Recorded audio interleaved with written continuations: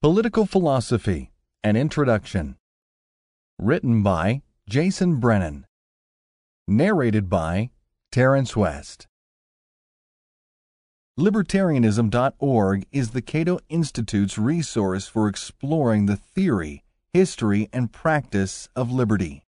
Libertarianism.org Guides presents an engaging and accessible way to learn about free, open, and civil societies. These guides, taught by top professors and experts, introduce the basic ideas and principles of a free and flourishing society. The core of each guide is a series of short lectures given in smaller seminar settings accompanied by book, very often from the Libertarianism.org Introduction Series. Guides also serve as a path to further learning. If you'd like to dig deeper, each guide's homepage offers reading lists, essays, and links to other helpful materials. You can access and watch the guides anytime and anywhere, all for free. Explore all of Libertarianism.org's guides at libertarianism.org/guides. Imagine virtuous Fanny cares deeply about others and is willing to do whatever it takes to save lives. She believes that processed sugar is a scourge killing Americans.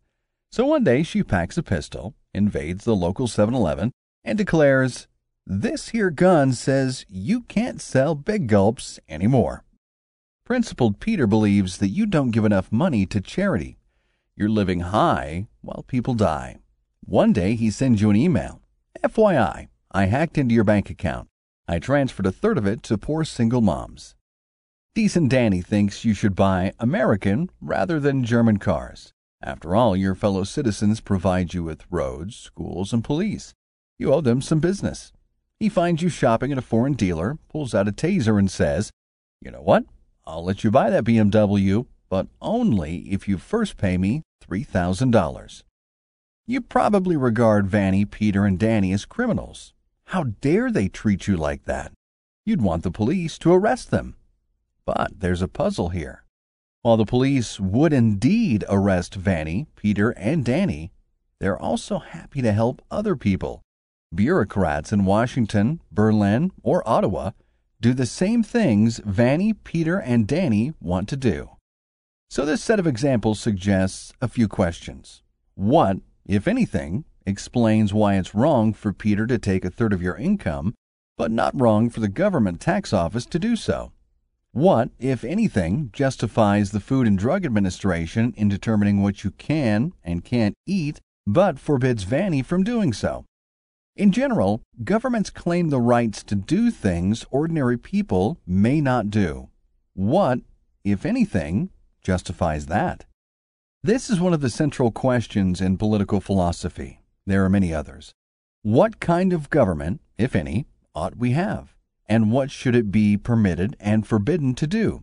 Do we have any moral obligation to obey our government's laws and commands? What rights do people have, and why?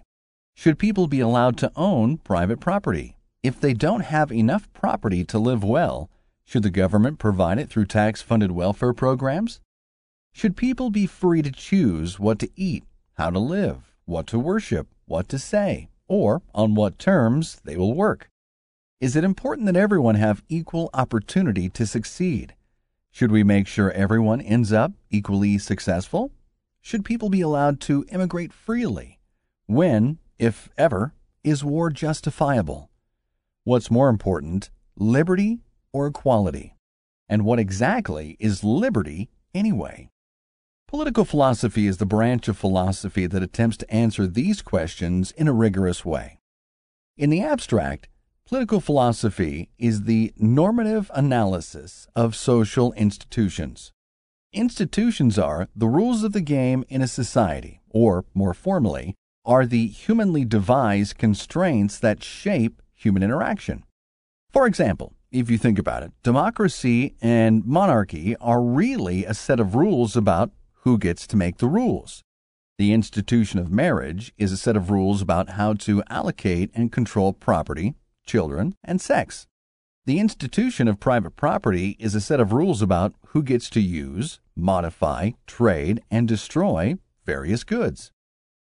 Political philosophy tries to determine the proper standards by which we can judge institutions as good or bad, just or unjust. Of course, to pass judgment on institutions, we usually need to know how they actually work and what the alternatives are. For that, we need the social sciences, economics, political science, sociology, and anthropology. Still, the social sciences alone aren't enough to determine which institutions are best. The social sciences can tell us what the trade-offs are. For instance, that strict economic equality might come at the expense of economic growth, but they don't tell us which alternative to take. Is it better to be equal but worse off? Or is it better to be unequal but be better off? To answer that question, we have to think critically about justice. We have to know how to weigh equality against freedom or prosperity. This is a primer on political philosophy. My goal here is to give you a working knowledge of many of the major issues, ideas, and arguments in political philosophy. I will be neutral regarding all the theories and arguments we consider, but I'm also not going to try to convince you of any particular ideology. 1. Fundamental values and why we disagree. Consider how we evaluate hammers. We think hammers serve a purpose, to pound in nails. We judge hammers good or bad by how well they serve that purpose. In contrast, consider how we tend to evaluate paintings. Here we think paintings are good or bad because of what the paintings symbolize, or how beautiful they are, or who made them. Now consider how we tend to evaluate people. People can be more or less useful or beautiful, and we do tend to care about who made them. After all, most people value their own children more than they do others. But we also tend to regard people as ends in themselves, valuable for their own sake. Now ask yourself, which of these models is the best way to think about the value of institutions? Some people might believe institutions are valuable because of how functional they are, because of what goals they help us achieve. If so, which goals are we supposed to achieve? Others might hold that institutions are, at least partly, valuable because of what they symbolize or who made them.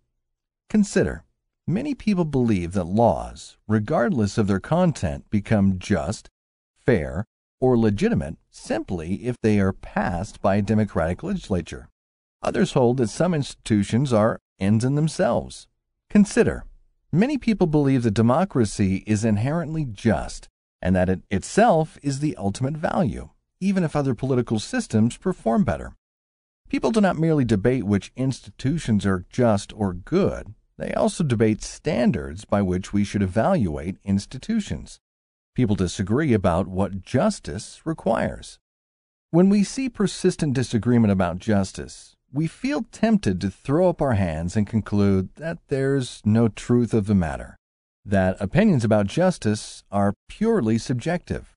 But that's a mistaken inference. The mere fact that people disagree tells us little about whether there's an underlying truth. Disagreement is ubiquitous.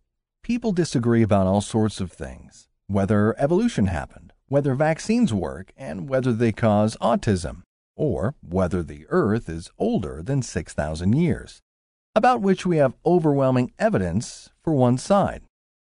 Political psychologists, people who study how minds process political information, routinely find that most of us think about politics in biased, that is, irrational ways.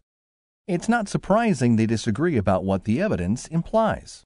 We don't simply disagree with each other. Most of us also disagree with ourselves. Most people endorse a wide range of moral judgments. Some judgments are general and abstract. All things equal, increased happiness is good. Some are particular. What you did was wrong. And others are in between. Slavery is wrong. We arrive at these beliefs for a host of reasons. Some we are more or less born predisposed to accept. Others we learn at our mother's knee. Others we absorb from our peers. And some are conclusions from conscious deliberation. We have thousands of moral beliefs of varying degrees of generality or particularity. We cannot hold all our moral beliefs in conscious thought all at the same time. We might instead be able to consciously think about only 5 or 6 ideas at once. We thus cannot check all at once to ensure that our beliefs are consistent. That is, that these beliefs don't contradict each other. For that reason, most of us endorse a range of moral judgments that conflict with each other and cannot all be true at the same time.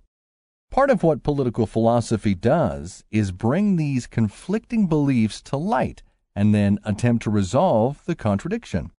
Usually that means giving up some beliefs, the ones we're less confident in, for the sake of others. For instance, the typical American believes slavery is wrong because people have an inalienable right to be free. The typical American also believes that people should be allowed to do what they want, provided they don't hurt others. Now consider this. Is voluntary slavery permissible? Typical Americans have a set of moral beliefs that seem to commit them to answer both yes and no. Or typical Americans believe that people have the right to choose to associate with whomever they want. But they also believe that business owners have no right to refuse service to black or gay people. Sometimes when we disagree about political matters, it's because we have different values. But sometimes it's because we disagree about the facts. So, for instance, the left liberal philosopher Joseph Heath and I disagree about the extent to which government should regulate the market. Our disagreement doesn't result from disputes over fundamental values. Instead, Heath and I have different views about how well markets and governments work, or how often markets and governments make mistakes. We more or less have the same standards. We agree about what it means to work and to mess up, but we disagree empirically about how well markets and governments meet those standards. For all these reasons, there is no straightforward, one-to-one logical correspondence between any set of background moral, religious, and social scientific views and any particular political philosophy. A left liberal can be religious or atheistic. A socialist could endorse any of the major moral theories, but have no coherent moral theory, or even be a resolute moral skeptic. A libertarian could endorse Austrian economics or accept mainstream neoclassical economics. That said, different political philosophies do tend to emphasize one set of principles over others. Classic liberal and libertarian political philosophies emphasize individual freedom and autonomy. They hold that to respect people as ends in themselves, all people must be imbued with a wide sphere of personal autonomy in which they are free to decide for themselves. Most people also believe that imbuing each person with this wide sphere systematically produces greater prosperity, cultural progress, tolerance, and virtue. Communitarian and conservative political philosophies tend to emphasize order and community. For conservatives, civilization is a hard-won victory. They worry that the social order upon which we depend is unstable.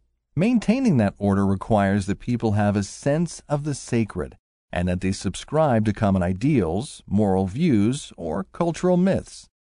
Communitarians additionally hold that the collective, or the group, is in some way of deeper fundamental importance than the individual. Left liberal and socialist philosophies tend to emphasize material equality and equality of social status. They regard equality as inherently fair and believe departures from material equality must be justified. Socialists tend to believe that few such departures can be justified and that private property is a threat to equality. Left liberals are more sanguine about markets and private property. They tend to hold that inequity is justified as long as it benefits everyone, especially the least advantaged members of society. They advocate having market-based economies, but believe that government should rein in the excess of the market and ensure that each person gets a fair shot at a decent life. 2. The Problem of Justice and the Nature of Rights.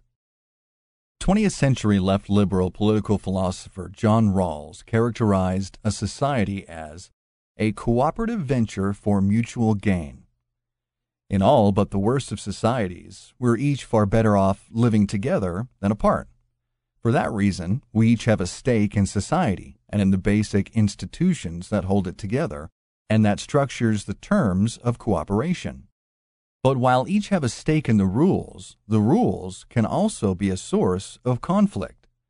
Different institutions, different rules of the game, tend to distribute the benefits of burden of living together differently. Rawls doesn't mean to overstate this. The rules of the game don't straightforwardly translate into particular life outcomes for any of us. After all, how our lives go depends in part on individual choice. Still, the rules make a difference.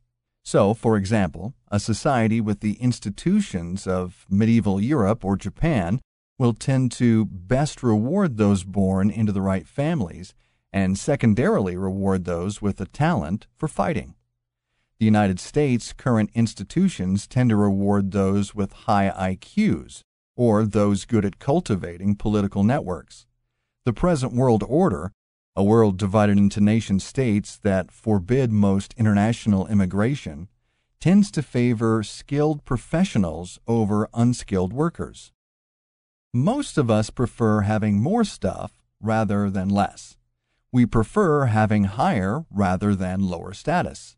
So, Rawls said, self-interested people are likely to disagree on just what institutions and rules are best. They each tend to favor whatever rules benefit them. Principles of justice, Rawls said, are supposed to resolve this disagreement in fair or reasonable way. Principles of justice are meant to determine the morally reasonable way to assign rights and duties and determine the proper distribution of benefits and burdens of social cooperation. Consider one simple theory of justice: utilitarianism. In its crudest form, utilitarianism holds we should just do whatever maximizes net aggregate happiness. Pretty much everyone agrees that happiness is intrinsically good and that pain is intrinsically bad. It seems plausible that we should try to maximize the total happiness of society and minimize the total pain. Utilitarianism leaves us with a simple imperative. Pick the action that produces the maximal expected net utility. It reduces questions of justice to the search for what economists call the Kaldor-Hicks efficiency. Many times when economists and others say they are pragmatists who eschew what they regard as highfalutin theories of justice, what they mean is that they're utilitarians of some sort. This crude sort of utilitarianism appears plausible at first glance, but it has serious defects. It seems unproblematic for me to make trade-offs with my own welfare. Suppose I cause myself some suffering now to get greater overall happiness later. I could suffer through accounting class to land a better job, or accept painful shots to prevent disease. But suppose instead that we make you suffer so I can enjoy greater happiness. Imagine we hurt you to help me. On its face, that doesn't seem right. Yet crude utilitarianism happily condones hurting you to help me, provided I benefit more than you suffer. That's the essential problem with utilitarianism. It imagines us each to be receptacles for pleasure and pain. So, as long as we maximize net aggregate happiness, it doesn't really matter whether some people suffer greatly so that others may be happy. Fiction writer Ursula K. Le Guin's short story, The Ones Who Walk Away from Omelas, illustrates this problem. The story describes an idyllic, almost utopian society. There is no war or disease. Everyone is healthy, beautiful, and happy. However, we soon learn that Omelas has a secret. A single child is kept imprisoned in a closet, filthy, starved, tortured, and afraid. It turns out that, through some sort of magic, torturing the child is what makes the city so splendid. At some point in their education, all citizens of Omelas are brought to see the child. Le Guin ends her story by describing how each night a few citizens walk away from Omelas. Omelas appears to be a counterexample to utilitarianism. If utilitarianism were true, then Omelas would be a just city. However, Omelas is unjust. Therefore, utilitarianism can't be true. In Anarchy, State, and Utopia, the 20th century libertarian philosopher Robert Nozick introduced a similar thought experiment. He asked us to imagine a utility monster, a person who enjoys watching others suffer more than those others hate suffering. So suppose I am a sadistic utility monster with an almost infinite capacity for pleasure.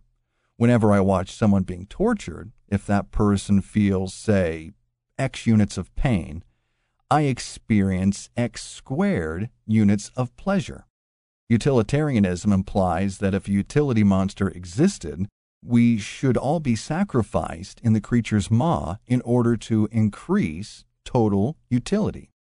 Utilitarianism implies that we are morally obligated to feed ourselves to the utility monster. That seems absurd. Some might complain that these thought experiments are unrealistic and therefore tell us little about what's right and wrong. It's not clear what force or such objections have. In fact, we have little trouble for making moral evaluations of unrealistic circumstances. The Force in Star Wars isn't real, but even my young children can judge its immoral use to the dark side of the Force. Godzilla isn't real, but if you produce a moral theory that implied you should feed your kids to Godzilla for fun, the theory would be, for that very reason, absurd. The purpose of these thought experiments is to isolate the various morally relevant factors, and they are designed to be extreme in order to make the problems clear and vivid. If you find that unsatisfying, note that we have less extreme versions of such problems in the real world. Governments frequently make decisions by which they might exploit or harm the few to help the many. Consider, for instance, the United States deciding to bomb a city block to kill a terrorist, knowing that it might kill 50 innocent civilians for every terrorist. Or suppose the French government ponders imposing a wealth tax, harming the few to help the many. Nozick and Rawls both conclude that utilitarianism fails to respect the separateness of persons, the idea that all people are ends in themselves with separate lives to lead, that they are not tools to be exploited for maximizing aggregate utility. We cannot force people to suffer for the sake of others. Thus, as they both argue, to respect the separateness of persons, we might see them each as having an extensive set of rights. The child in Omelas has the right not to be tortured, even if that would maximize utility. Rights are trump cards that forbid people from using us to further their goals. Early 20th century legal theorist Wesley Hofield argued that one person having a right entails corresponding duties on the part of others. For instance, if I say, I have a right to life, this means other people have an enforceable duty owed to me not to kill me. When I say I have a right to free speech, what I mean is other people have a duty owed to me not to interfere with my speaking or punish me for it. When I say my sons have right to parental care, what I mean is my wife and I have a duty owed to them to feed and care for them. In short, to say a person has rights is to say other people have enforceable duties toward that person. Note that to say you have a right to do something does not entail that it's right for you to do it. It means others shouldn't stop you from doing it. For instance, I have a right to advocate Nazism. I shouldn't. It's an evil view, but I should be allowed to do so. In Anarchy, State, and Utopia, Nozick argued that a theory of justice could give rights a central place, but still fail to think about rights the the right way. Imagine a utilitarianism of rights. This theory would hold that we ought to do whatever minimizes rights violations. This utilitarianism of rights would still fail to take rights seriously. This theory would still sanction frequent serious rights violations, provided doing so leads to fewer net rights violations. Many of the familiar counterexamples to utilitarianism remain. For instance, Omelas violates the child's rights, but in doing so, minimizes net's right violations. After all, it has no crime other than the torture, and so it has fewer rights violations than Denmark or Sweden. Or, to take a real case, the U.S. government spies on us, but it claims to do so to stop others from violating our rights even more. So, Nozick might say, the U.S. government cares about rights, but not in the right way. Nozick argued instead that rights are side constraints. They tell us what we can't do. Sure, all things equal, we should choose institutions and actions that tend to minimize rights violations, but we should do so without first violating others' rights. The non-violation of rights trumps the protection of rights. To give an example, suppose, and I think contrary to the fact, that allowing the Federal Bureau of Investigation to engage in warrantless wiretapping tends to minimize total rights violations. A side constraint view of rights would hold that this is wrong. The FBI cannot violate rights in order to minimize the violation of these rights. To hold that people have rights, or to conclude that utilitarianism is false, is not to say that consequences don't matter. On the contrary, as we'll see, one of the most common arguments on behalf of rights is that respecting rights as side constraints itself tends to produce good consequences. Though it might sound paradoxical, the argument is that forbidding individuals and government from violating rights and setting constraints on their pursuit of utility itself tends to maximize utility. That is, forbidding people from trying to do whatever it takes to maximize their own prosperity can itself help to maximize everyone's prosperity. So far, we've just been analyzing how rights work and why they're important, but this leaves open many questions. 1. Which rights do we have? 2. How strong are these rights? Are they absolute or merely pro tanto? 3. Can we alienate or forfeit some of these rights? To say that a right is absolute is to say that it's always wrong to violate it, and no other consideration can outweigh it. To say a right is pro tanto is to say that there is a strong moral presumption against violating that right, but that sometimes, in special circumstances, other moral considerations can outweigh the duty to respect that right. Many philosophers, including Nozick and Rawls, think rights are probably not absolute. We cannot violate people's rights for just any reason or just to gain significant amounts of utility. So, for instance, if outlawing Mormonism in the United States somehow led to a 20% boost in GDP over the next 10 years, that would not be a sufficient reason to violate rights. However, perhaps the duty to respect rights can be outweighed by a concern to avoid disaster. So suppose the only way to stop the spread of a horrific disease is to quarantine everyone who is currently in a hospital where the disease was detected. Perhaps this would be justified. To say a right is alienable is to say it can be transferred to others.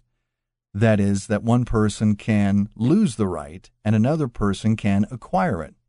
Some rights, such as rights to a guitar, are alienable. You can sell or give away a guitar. Other rights might not be. Suppose I, Jason Brennan, wish to sell myself into slavery, provided the slaver pay my family $100 million.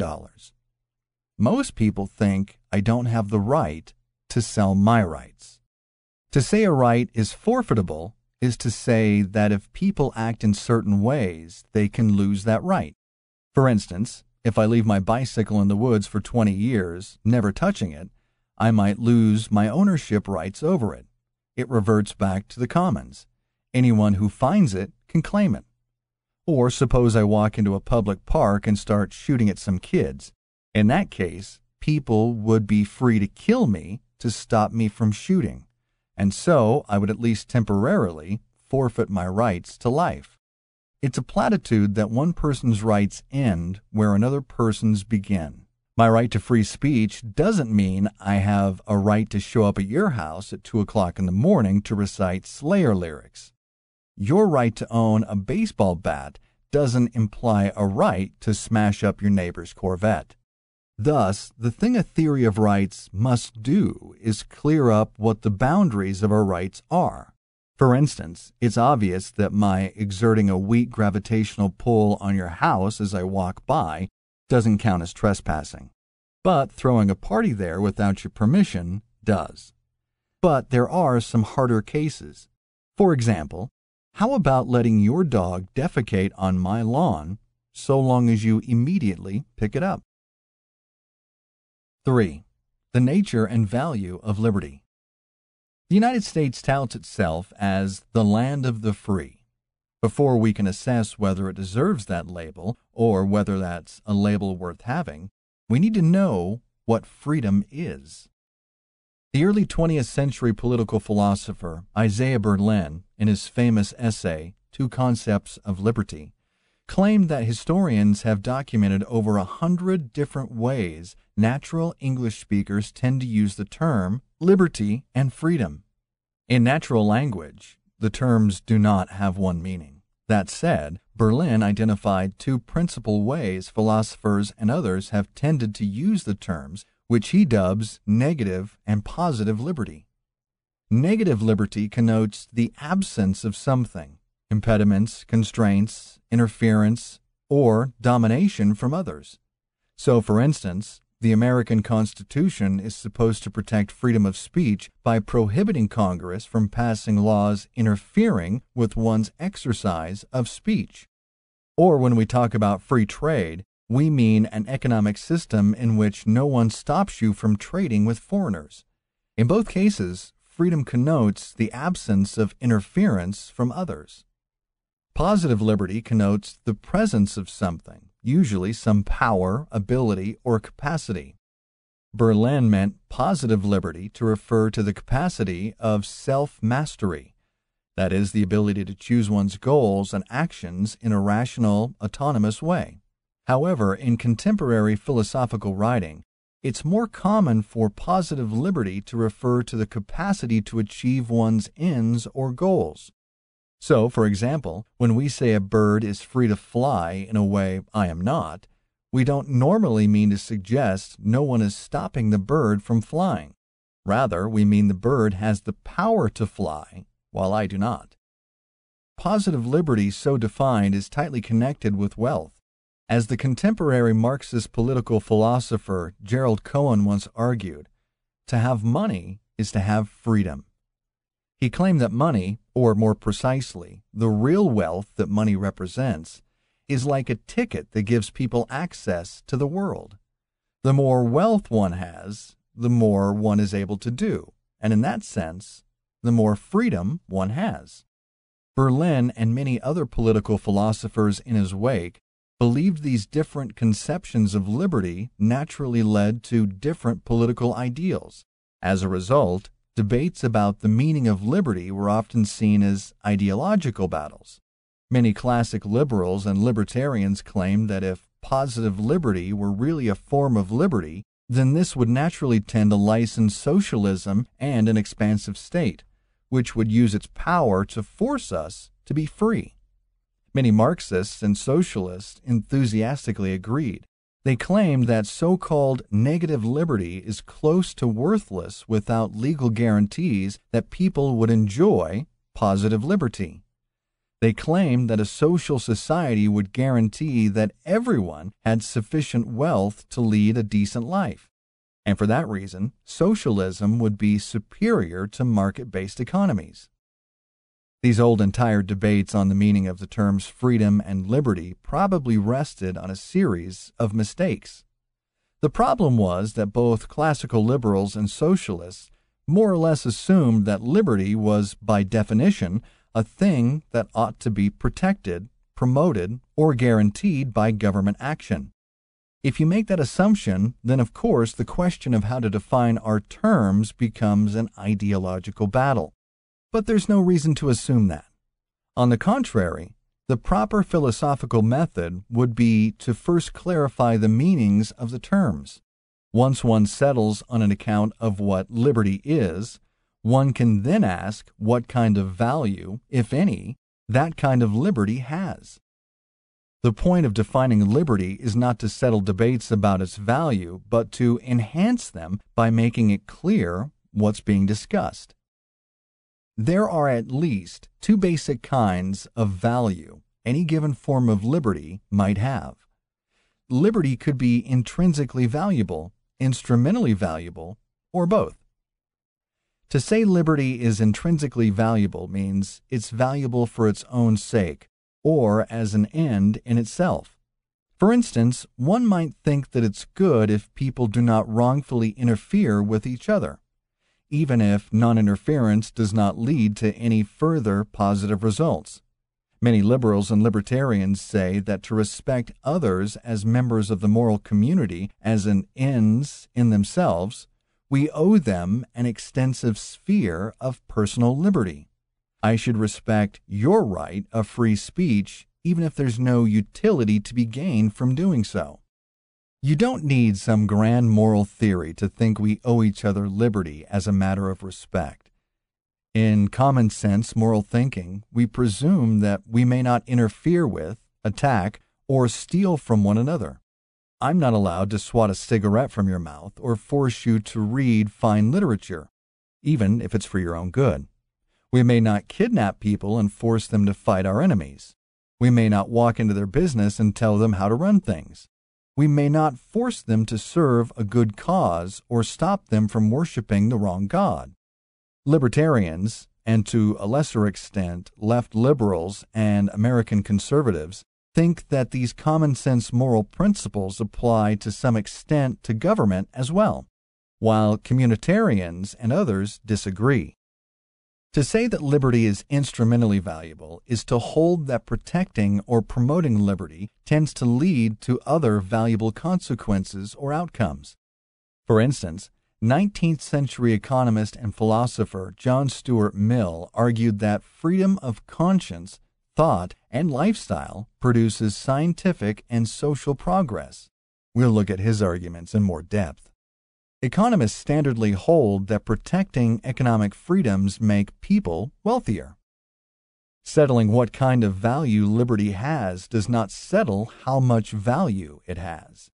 In particular, a person who thinks liberty only has intrinsic value does not necessarily hold it has more value than the person who thinks liberty has instrumental value. The first person might think liberty is an end in itself, but not a very important end, while the second person might hold that liberty, though valuable only as a means to achieving other goods, is extremely important. Similarly, oxygen is not an end in itself, but few things are more valuable to us. Suppose socialists are right.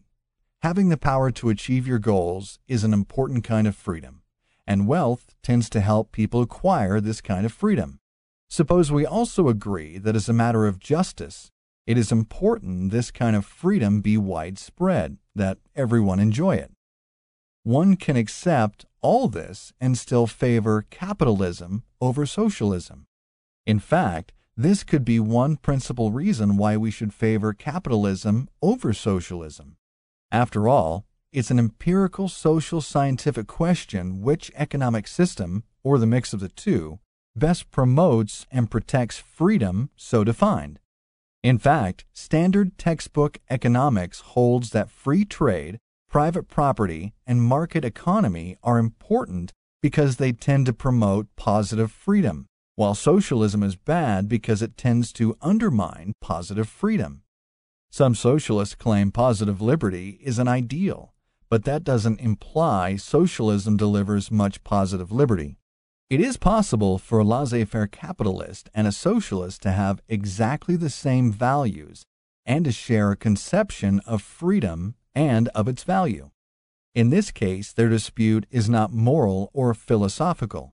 Rather, it's over a set of empirical claims about how the world works and what it takes to achieve those values in the real world. 4. Property rights. A property right is not one right. Rather, it's more like a bundle of rights. For example, to say that country music star Brad Paisley owns a Fender Telecaster guitar means the following. 1. Paisley may use the guitar at will. That is, under normal circumstances, he can feel free to use it when he pleases, how he pleases, provided he respects others' rights. 2. Paisley may alter or even destroy the guitar. 3. Paisley may sell, give away, rent, or otherwise transfer the guitar to others. 4. Paisley may use the guitar to earn income. 5. Paisley may exclude others from using, changing, destroying, or interacting with the guitar. Others may not use the guitar without his permission. 6. If others harm or destroy the guitar, they owe him compensation. 7. Other people have an enforceable moral duty to respect 1 through 6. They're morally obligated not to interfere with Paisley as he uses, modifies, transfers, excludes, or destroys the guitar. Together, these rights give Paisley a wide degree of control and discretion over an object and at the same time prevent other people from exerting control over that object. As ownership is a bundle of rights, we can own different things in different ways. Sometimes we own things, but this ownership doesn't include all the particular rights we listed before. For instance, Paisley also owns a dog, Holler.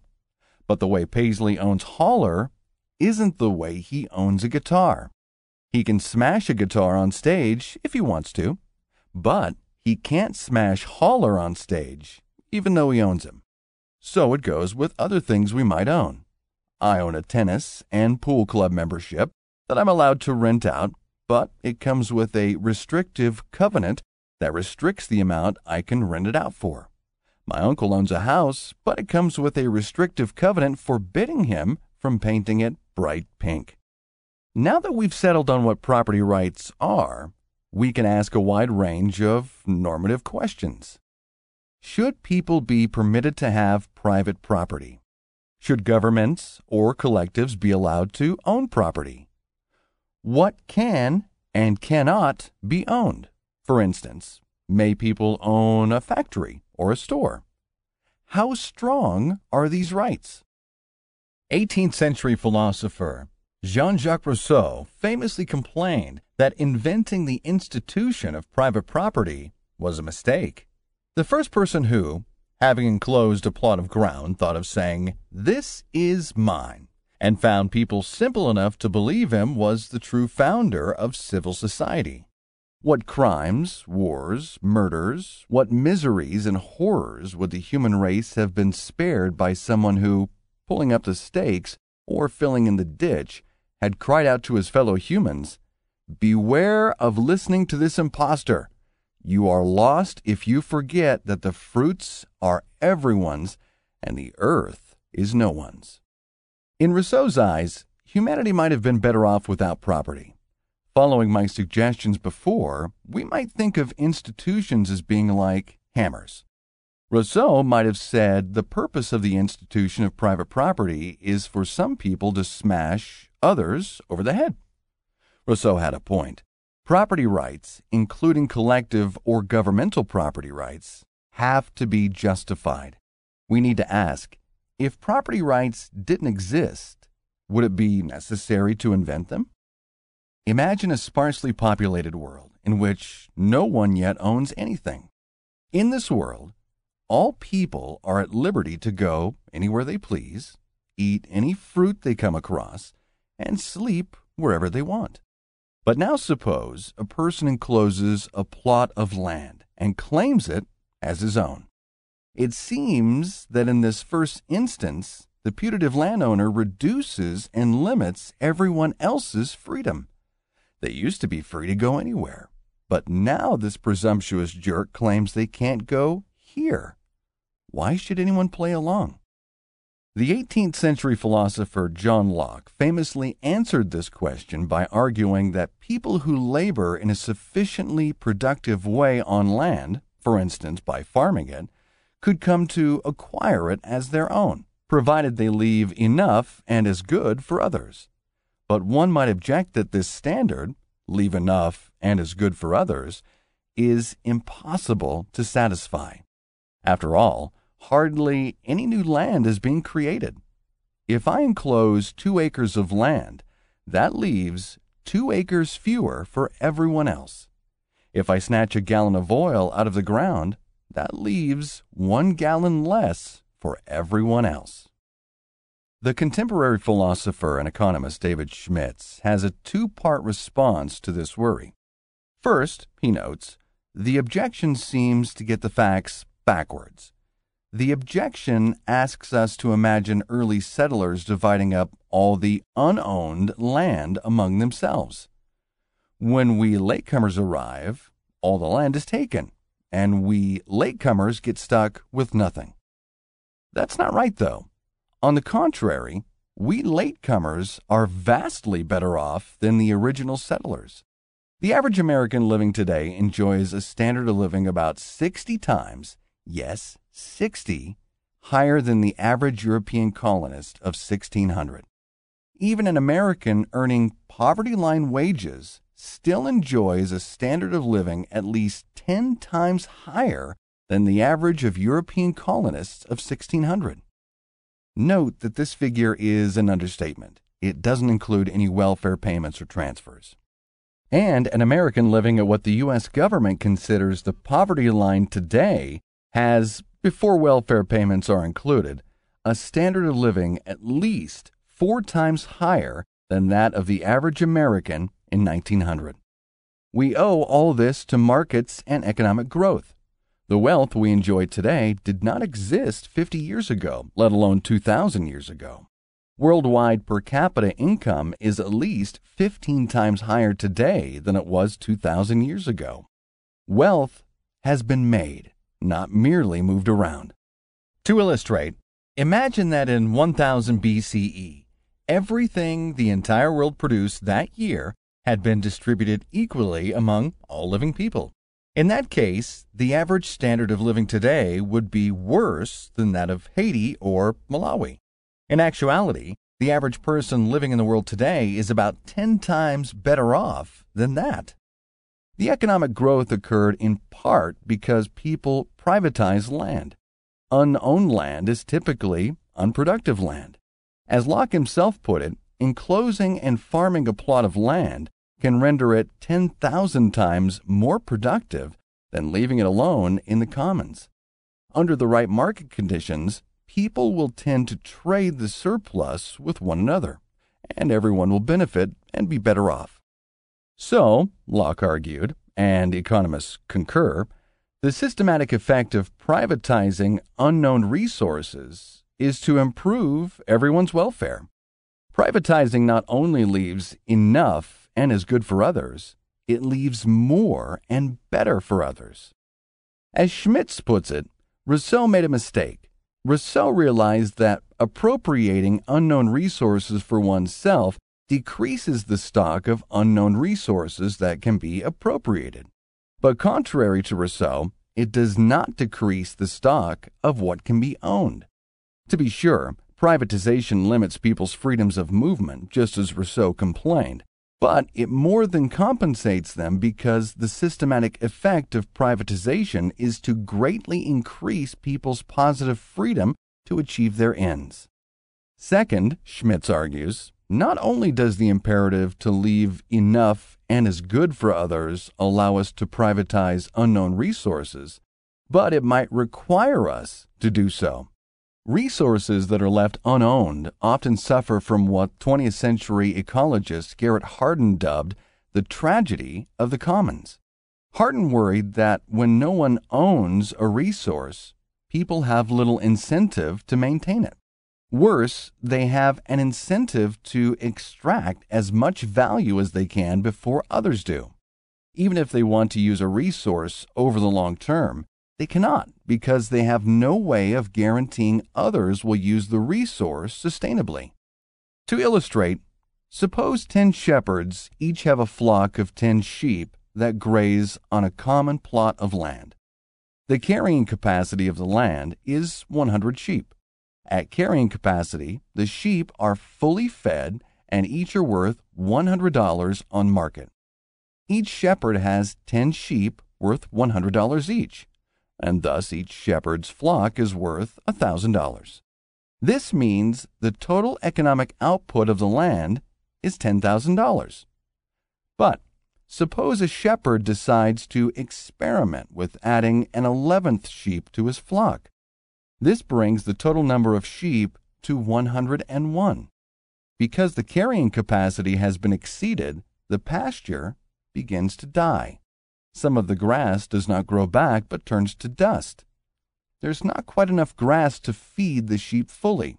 Thus, their wool is not quite as thick and lustrous, and their shanks are not quite as meaty. So suppose each individual sheep is now worth only $95. However, the shepherd who added the extra sheep profits. His flock of 11 underfed sheep is now worth $1,045. But adding an 11th sheep does not affect only his own flock. The total output of the pasture is now only $9,595. 101 sheep worth $95 each. Consider what happens to the other shepherds. Their 10 sheep flocks are now only worth $950 instead of $1,000. 10 sheep worth $95 each. To recover from their losses, they will most likely respond by adding additional sheep themselves. But each additional sheep repeats the pattern. It helps the shepherd who added it, but hurts the others. Thus begins a mad scramble to overgraze before the pasture turns to dust. It's worth pausing here to think about what it takes to justify various rules in the abstract. Consider the game of baseball. The point of the game is ultimately for the participants and audience to have fun. The rules of the game have systematic utility. But the umpires on the field are not supposed to judge individual moves or plays on the field with the goal of maximizing fun. If they did that, it would mess up the game. The game would not end up being much fun. Part of what produces the fun is the tension and challenge created by having set rules. The rules can be changed or modified for various reasons, to make the game more fun, safer, or faster. But individual umpires are not supposed to change the rules on the field, and individual players are not supposed to be refereed with the goal of maximizing fun.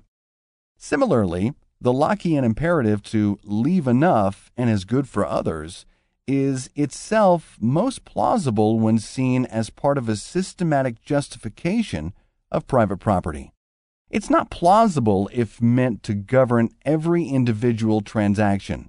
It doesn't seem plausible that I should be allowed to homestead some land in Montana only if everyone else benefits from my homesteading.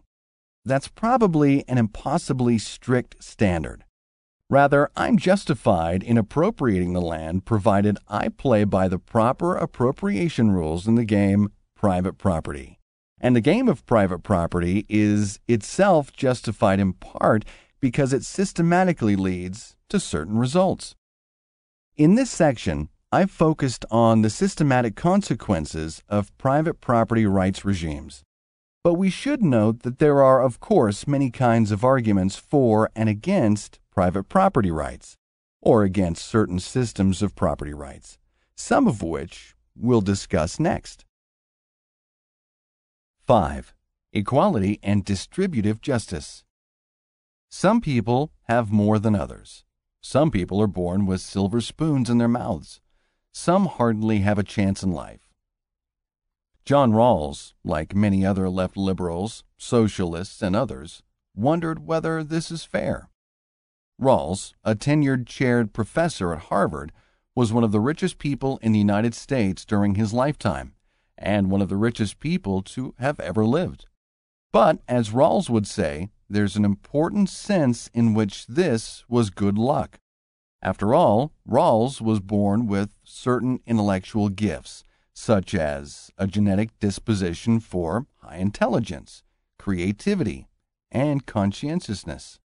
He was born into a rich family that nurtured his intellectual gifts, pushed him to excel, and could afford to pay for him to attend a private preparatory school and Princeton.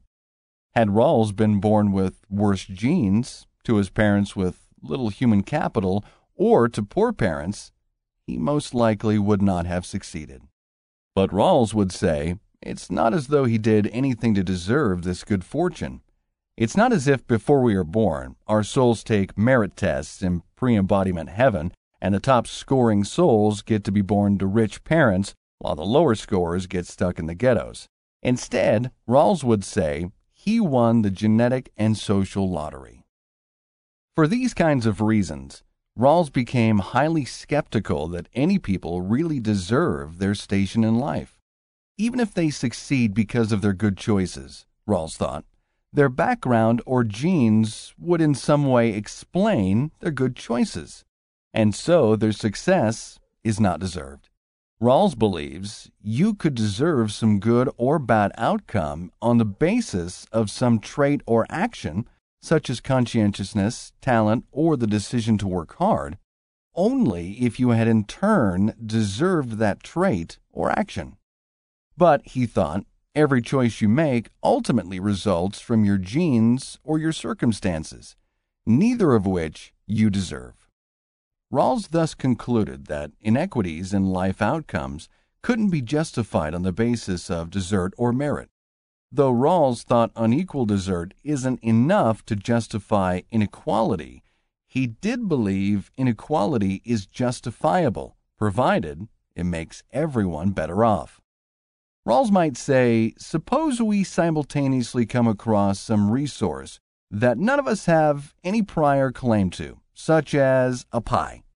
The most natural way to divide the pie, the way that would elicit the fewest complaints, would be to give everyone an equal share. However, suppose it's a magic pie. Suppose the pie shrinks or grows in size depending on how we cut it. Suppose there are thus ways of cutting it unequally such that everyone would get a bigger piece. Rawls would say that if we are rational and unenvious, we would each prefer an unequal but bigger slice to an equally small slice. The analogy here is supposed to be about how markets work in the real world. Rawls understood that our income, wealth, and opportunities depend upon capital accumulation. To encourage and enable people to work hard, to use their talents wisely, to put resources to their best use, and so on, at least some degree of economic inequality is necessary. So far, Rawls would be arguing we should prefer what economists call Pareto superior outcomes. A moves from situation A to situation B is a Pareto improvement. If and only if at least one person is made better off without making anyone worse. More stringently, a situation C is Pareto optimal, if it is impossible to make at least one person better off without making one person worse off. But Rawls might say, while it's obvious we should prefer Pareto superior departures from equality, this still leaves open which Pareto superior departure is the most just. Consider the following three societies. Suppose each has a different set of basic institutions, which tends to lead to different levels of income for different groups. Now, let's consider the average income made by three different groups: unskilled workers, skilled workers, and professionals. In the figure, three different groups, unskilled workers, skilled workers, and professionals, are divided into three columns. The first is egalitaria. Each makes $1,000 across the board. The second is wealth maximizia, where unskilled workers make $15,000, skilled workers make $75,000, and professional workers make $500,000. The third column is fairnessaria, where unskilled workers make $20,000, skilled workers make $50,000, and professionals $100,000. In this example, Rawls would say rational, non-envious people would prefer to live in either wealth maximizia or fairnessaria. Wealth maximizia and fairnessaria are both Pareto superior to egalitaria. So, unless we have some fetish for equality, we'll see both are better than egalitaria. But this leaves open the question, which society is better, wealth maximizia or fairnessaria? Rawls would claim we can answer this decision by asking what the outcome of a fair and rational decision procedure would be. Justice is what rational bargainers would agree to under fair conditions. To that end, Rawls developed a thought experiment he calls the original position. In the original position, bargainers come together to choose a set of principles of justice that will in turn be used to determine the institutions they will live under. The bargainers know the basic facts about economics and sociology. They know what human beings are like, and they know there is a moderate scarcity. That is, there are enough resources to ensure everyone gets enough, but not enough to ensure that all people gets everything they want. But to make the decision fair, not biased in anyone's favor, the bargainers are placed under a veil of ignorance. They don't know certain facts about themselves, such as what their conceptions of the good life will be, what religious or philosophical doctrines they will espouse, what positions, status, class they will be born into, what natural talents they will have, or how valuable their talents will be. Rawls argued that the parties will choose two basic principles of justice. 1. Each person will be guaranteed an equal set of basic liberties compatible with like liberties for all. 2. Social and economic inequalities are to be arranged so that they are A, to the greatest advantage of the least advantaged, and B, attached to offices open to all under conditions of fair equality and opportunity. The second principle is what interests us here. Rawls thought we should pick the institution that will tend to maximize the total value of the goods, income, leisure, etc., received by the typical member of the least advantaged working class. Rawls called this the difference principle. So, returning to our class of workers, the difference principle favors fairnessaria over wealth maximizia. Rawls thought that the bargainers in the original position would choose the difference principle because it guarantees them a higher minimum than under any possible system. The minimum is sufficient for a decent life. Further, Rawls forbade parties from knowing what percentage of people ended up in each income bracket. If we knew that 99 out of 1,000 people in wealth maximizia ended up making $100,000 or more, we might well take our chances.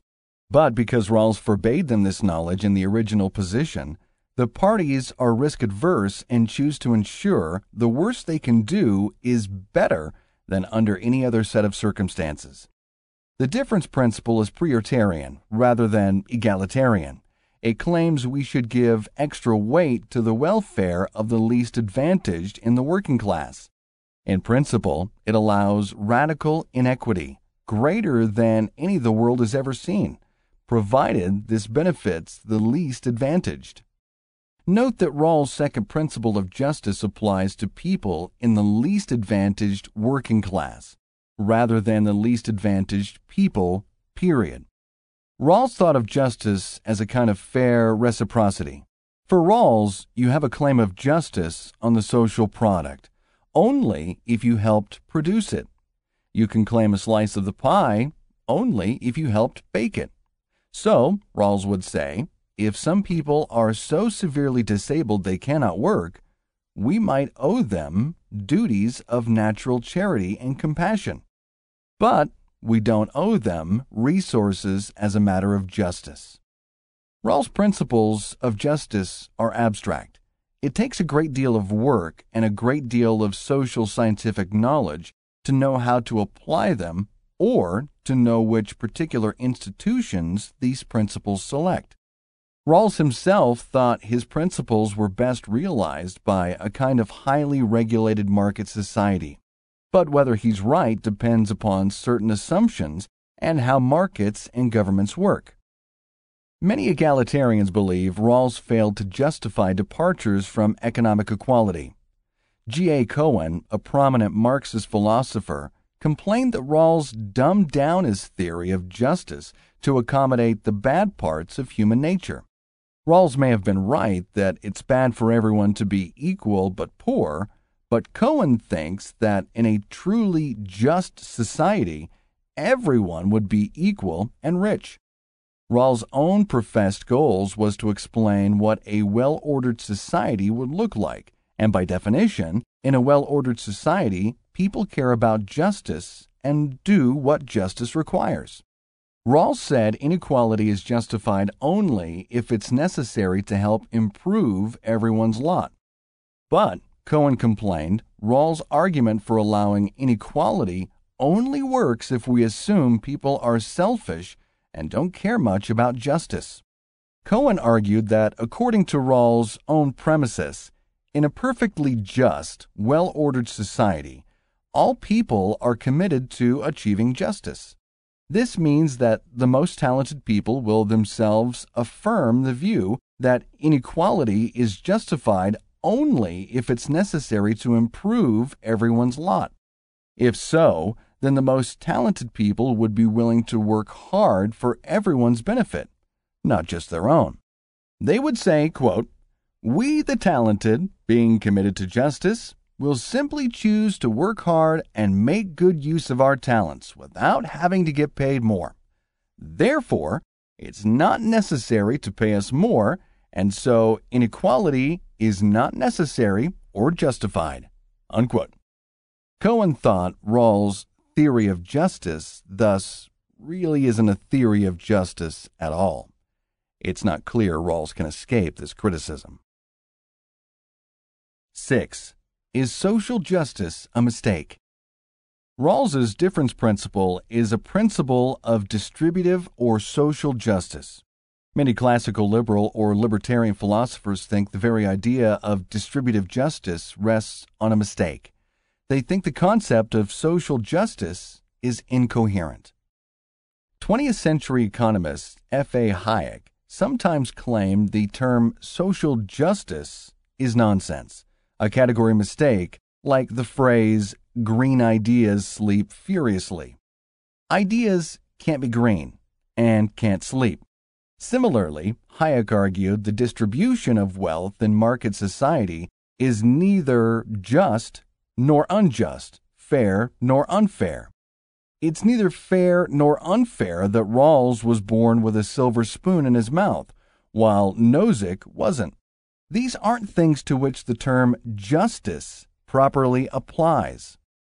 Hayek claimed that only the results of an intentional human design can properly be called just or unjust. The outcomes of the market are the result of human action, but they are not the result of human design.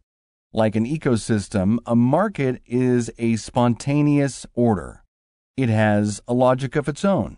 Just as ecosystems tend on their own to maximize biomass, so a market tends towards Pareto efficiency and tends to push the Pareto frontier outward. But, like an ecosystem, no one is in charge of the market directing its outcomes. It makes no more sense to complain about the market being unfair than to complain that Mother Nature is cruel to her children.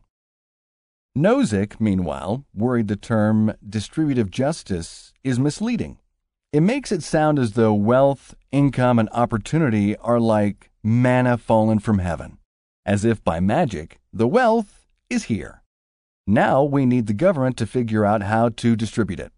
But Nozick said we didn't find wealth out there to be distributed. We didn't come across a pie in the woods. Wealth gets made. Nozick argued that there is no more a distribution of wealth in society than there is a distribution of mates or friends. Consider this. When people make free choices about whom they will associate with, befriend, or have sex with, some people end up with more than others.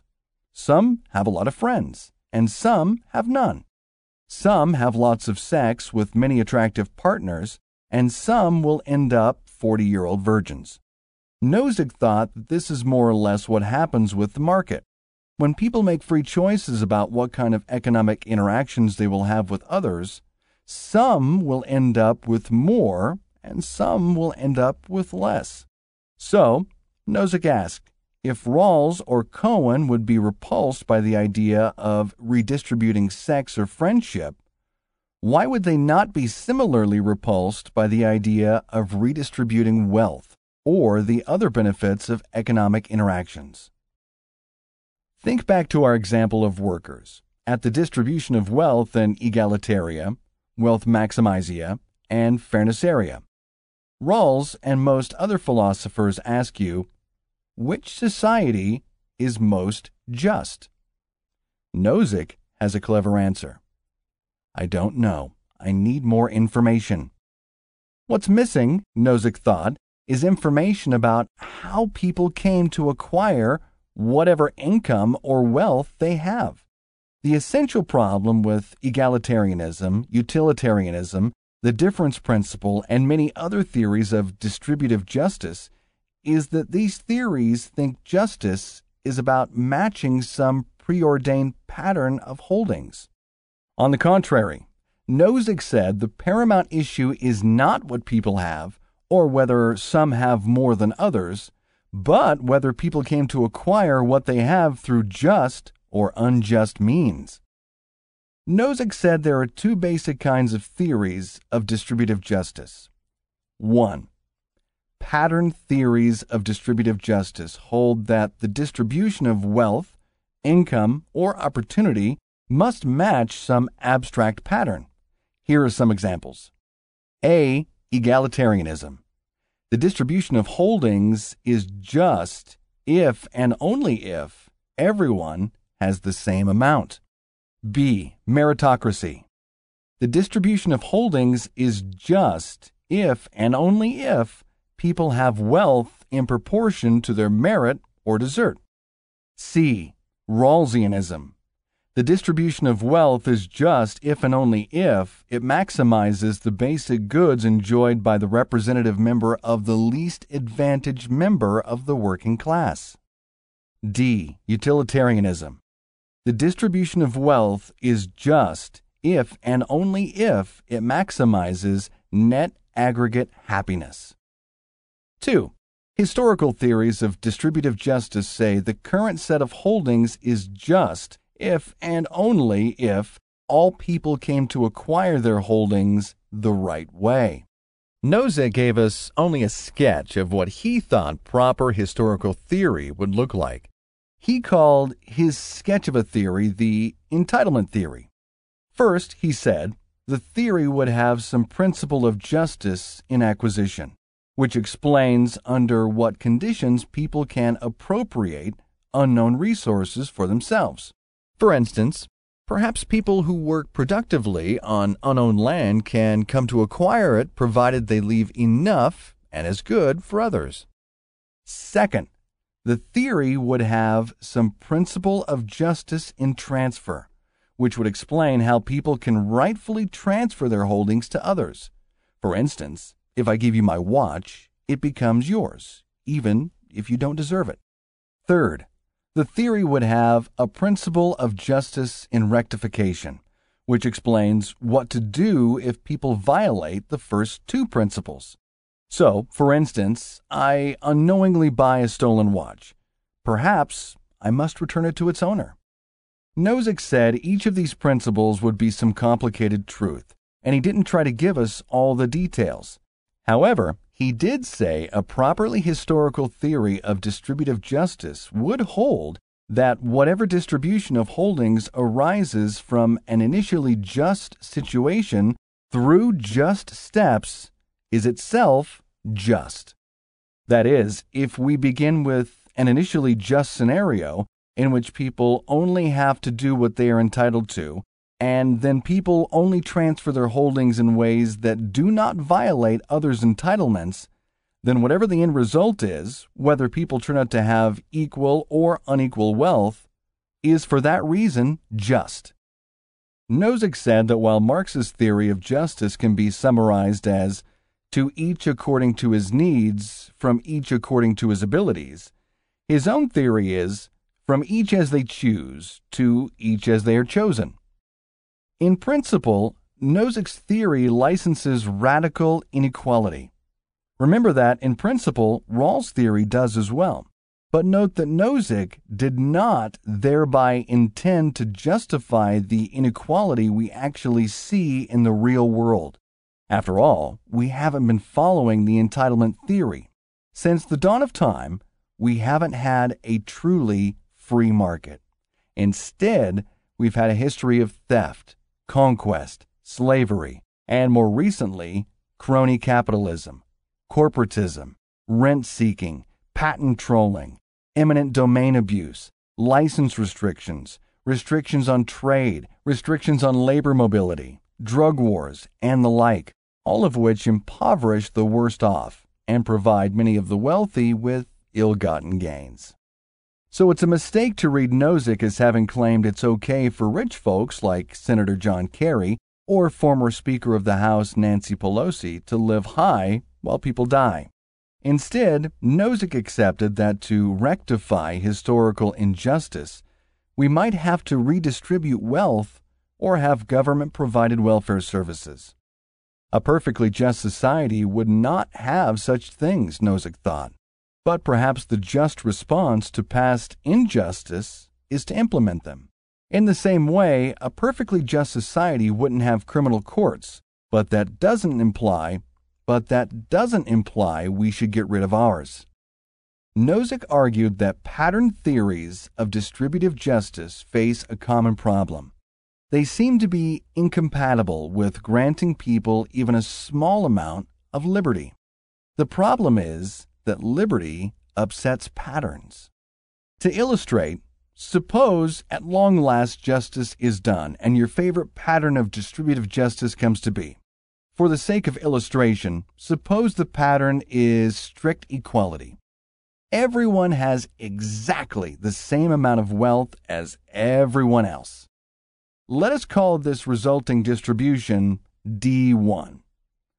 Let's refer to some other distribution in which one person has $250,025 more than everyone else as D2.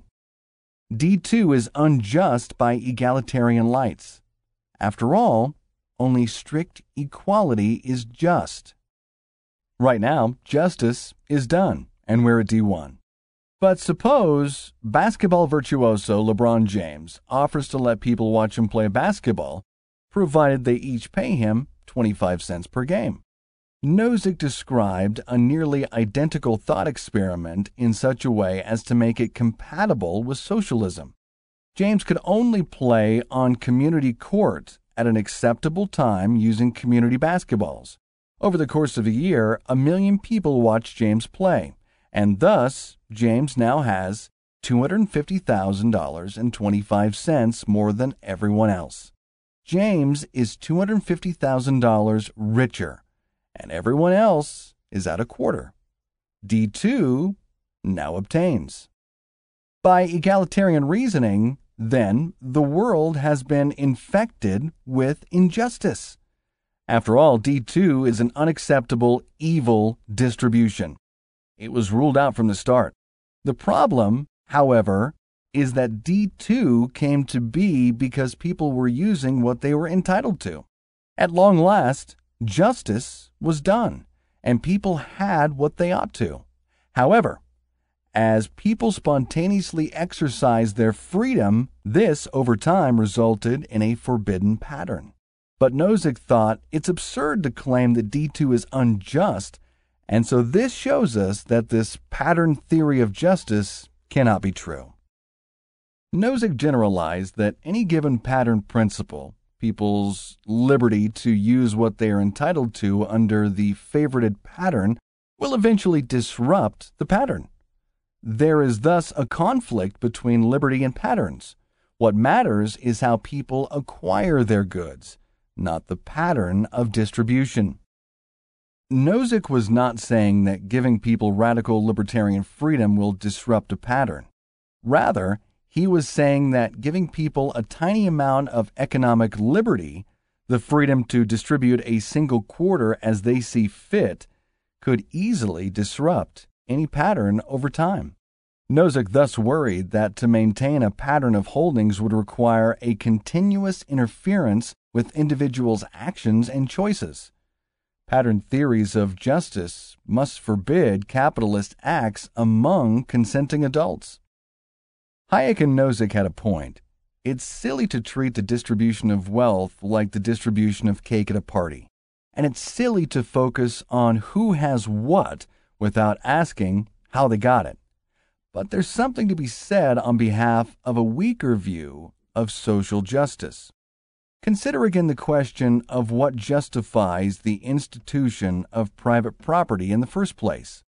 One could argue that for Locke, ultimately, the institution of private property is good because it systematically enhances our positive liberty.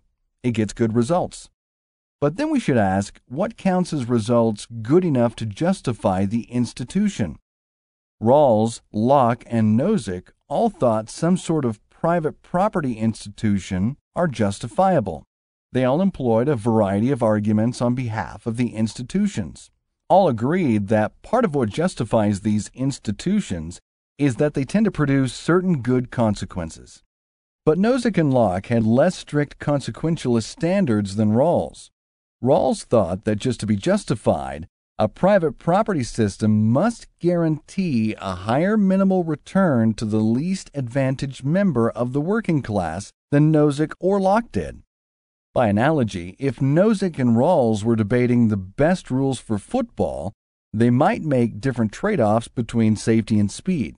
They would both agree we should play football, but they would disagree about the standards for judging the best set of rules for football. They would disagree about some of the empirical facts. As a result, they would disagree about what the optimal set of rules would be. Even Hayek and Nozick agreed with these points to some extent. Hayek said one of the main justifications of market institutions, to answer the question of why we shouldn't scrap them and replace them with something else, is that these institutions tend sufficiently to enhance the probability that the means needed for the purposes pursued by the different individuals would be available. Like Rawls, Hayek argued that if we were to choose among possible sets of institutions, we would choose the ones we would be willing to pick if we knew our initial position in it would be determined purely by chance. More weakly, Nozick claimed that the system of private property is governed by the shadow of the Lockean proviso. It must continue to make people better off with it than without it. As an example, Nozick said, suppose through sheer bad luck, all the watering holes dry up except mine. But my watering hole has enough for everyone. In that case, Nozick said, I don't retain full property rights in the water. I can't charge monopoly prices. Perhaps the water might even have to revert back to collective ownership. Some libertarians complain that all taxation is theft. They uncharitably view advocates of government redistribution as people who believe that government may steal taxpayers' money to feed the poor.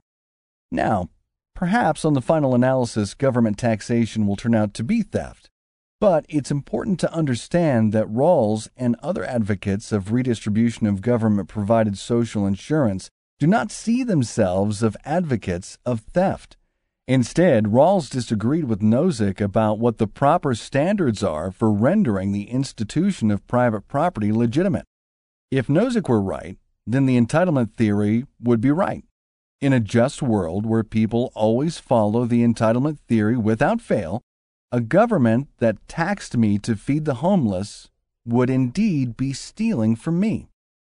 But if Rawls were right, then a regime of property rights would be legitimate only if it tends to satisfy the difference principle. If the government taxes me to provide public schools, that does not necessarily count as theft, because on Rawls' theory, the government is entitled to the money while I am not. 7. Civil rights, freedom of speech and lifestyle.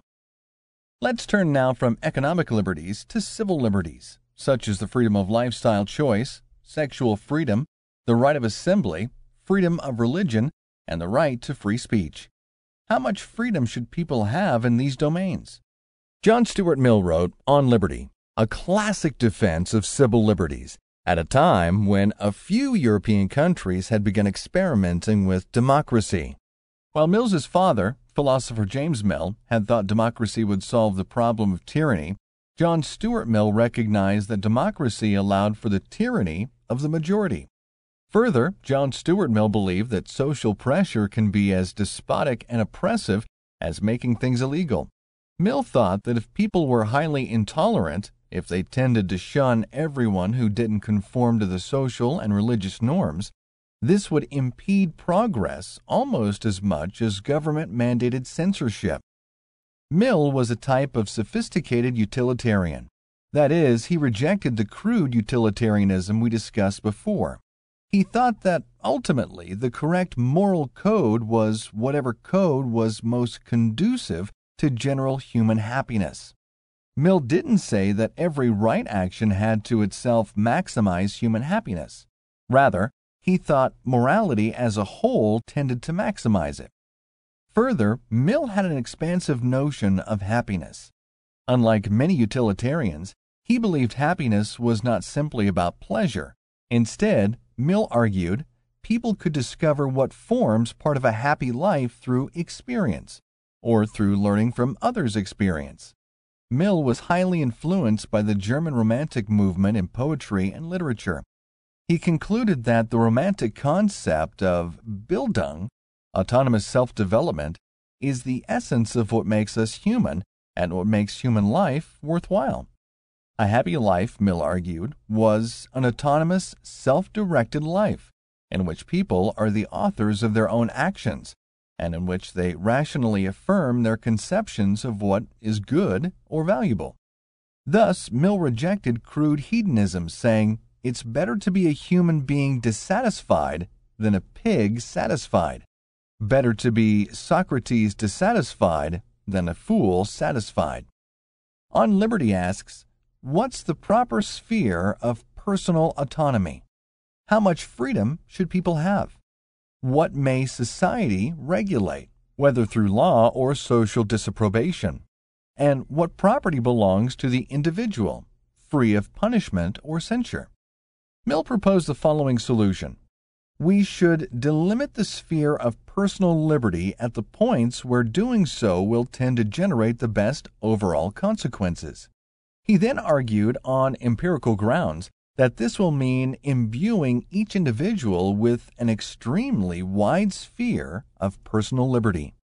To illustrate, consider the question of scientific freedom, such as the freedom to pursue new knowledge in physics. Mill would have agreed that such freedom is lost on most of us. Most of us simply don't have the skill or will to do anything with this freedom. Why not, then, allow the government to forbid most of us from writing about physics?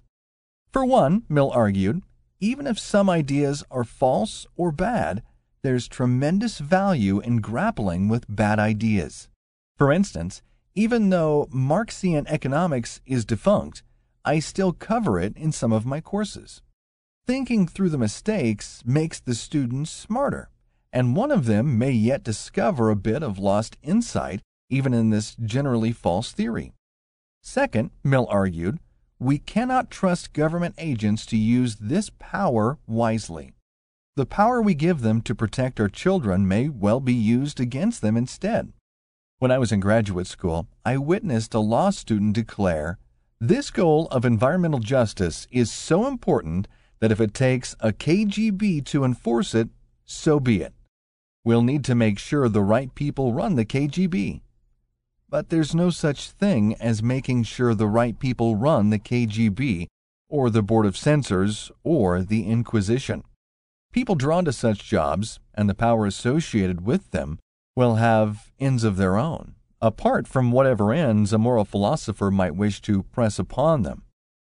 Third, even well-meaning agents simply can't know enough about whom to censor and whom to leave alone.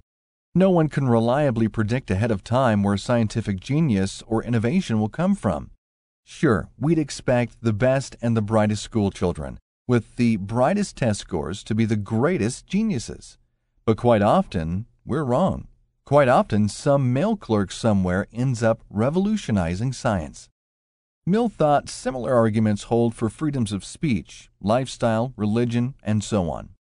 Mill thought it's no surprise that most scientific progress takes place in free societies, or that tolerant commercial hubs are also centers of artistic and cultural progress. Mill argued that if you want good consequences, such as scientific progress, advancements in the arts, cultural progress, peace, and feelings of mutual respect, then you need to allow free speech regardless of the consequences. This may sound paradoxical. However, Mill said the policy of only permitting beneficial speech has no history of being beneficial. The policy of allowing speech only when society judges that speech to be in its best interest has no history of being in society's best interest. Part of Mill's argument relies upon the idea of government failure, a concept we will discuss in greater detail in a moment. Mill might say it's one thing to ask how much power we should want to give the government over our choices if the government were run by competent, benevolent angels.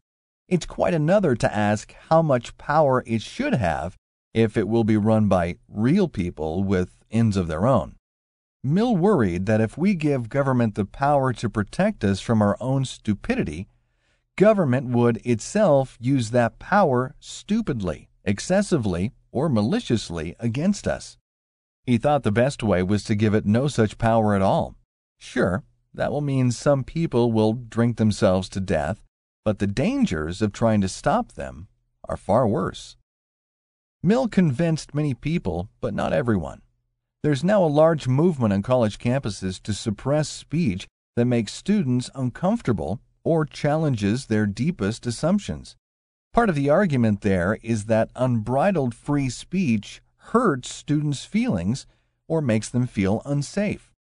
In a far more sophisticated argument along those lines, the contemporary legal theorist Jeremy Waldron recently argued that hate speech should be suppressed and regulated. Waldron argued that hate speech can deprive citizens of the assurances that their rights will be protected, render them second class, and undermine their dignity. Consider also new paternalistic changes to Mill. Mill's argument ultimately relies upon an empirical claim, namely that once we account for government failure, the optimal degree of censorship and control is vanishingly small. But what if he were wrong, and the optimal degree turns out to be higher? In Nudge, contemporary legal theorists Cass Sunstein and Richard Thaler defend what they call libertarian paternalism. Neither Sunstein or Thaler is a libertarian, for what it's worth. Sunstein and Thaler said we should regulate the choice architecture of daily life. We should allow people to choose for themselves and even allow them to make self-destructive choices. However, they argue, we should also arrange things so that people are more likely to make good choices. For instance, Sunstein and Thaler think you should be allowed to eat unhealthy cake instead of healthy fruit. However, certain psychological studies seem to show that people are more likely to choose fruit over cake if the fruit comes first in the cafeteria line. If so, they argue, we might require cafeterias to place the fruit first. Of course, this really isn't a libertarian rule. It coerces sellers, if not consumers. To take another example, most people don't save enough for retirement. What if, when they take a new job, the benefits office would by default have them put 15% towards retirement unless they explicitly opt out? Neither Sunstein or Thaler said the worker isn't being forced to be prudent. She can be a grasshopper rather than an ant if she checks the right boxes. But, they say, we know from psychological studies that most people unthinkingly go with the default option. So, they argued, we should make the default options smarter options while allowing people to make dumb choices if they really want to. Contemporary political philosopher Sarah Conley goes even further than Sunstein and Thaler. She says recent psychological research has shown that most people are predictably irrational. They're generally not autonomous agents choosing for themselves, but rather imperfect agents who do some things autonomously and some things on autopilot. But the problem is that autopilot often crashes or steers the wrong way. There's little we can do to cultivate higher degrees of rationality. Mill hypothesized that individuals brought up in a liberal, tolerant society would learn to be more rational. Connolly responds, sure, but that's a testable empirical hypothesis, and it's only partly true. Conley agrees that in cases where people are predictably short-sighted and imprudent about important matters, the best thing is to force them to make prudent choices. Conley recognizes that any such power might be abused by government, but she doubts that in the final calculation this calls for stripping government of all such paternalistic power. 8. The scope of economic liberty. Rawls's theory of justice consists of two major principles, a liberty principle and a principle regulating inequalities. What makes Rawls a liberal is that, in his theory, liberty takes priority over questions of distributive justice. For instance, he holds it would be unjust to forbid people from worshiping Zeus, even if that somehow improved the welfare of the least advantaged. Rawls's first principle of justice, the liberty principle, requires that every citizen be imbued with a fully adequate set of basic rights and liberties. In other stronger formulations of that principle, Rawls said each citizen must be imbued with the most extensive set of basic liberties compatible with like liberty for all. Now ask, which liberties count as basic liberties? Just what right does the first principle of justice include? Rawls responded at first by giving us a list. The first principle includes civil liberties, such as freedom of conscience, religion, speech, assembly, and lifestyle, as well as sexual freedom. It includes political liberties, such as the right to vote and to run for office and hold office if elected. It includes legal procedural liberties, such as the right to a fair trial, habeas corpus, due process, and freedom from arbitrary search and seizure. Finally, it includes some economic liberties, such as the right to own personal property and to choose one's own profession. Notice that Rawls did not include many other economic freedoms, such as freedom of contract, working without a license, or owning productive property, as basic liberties.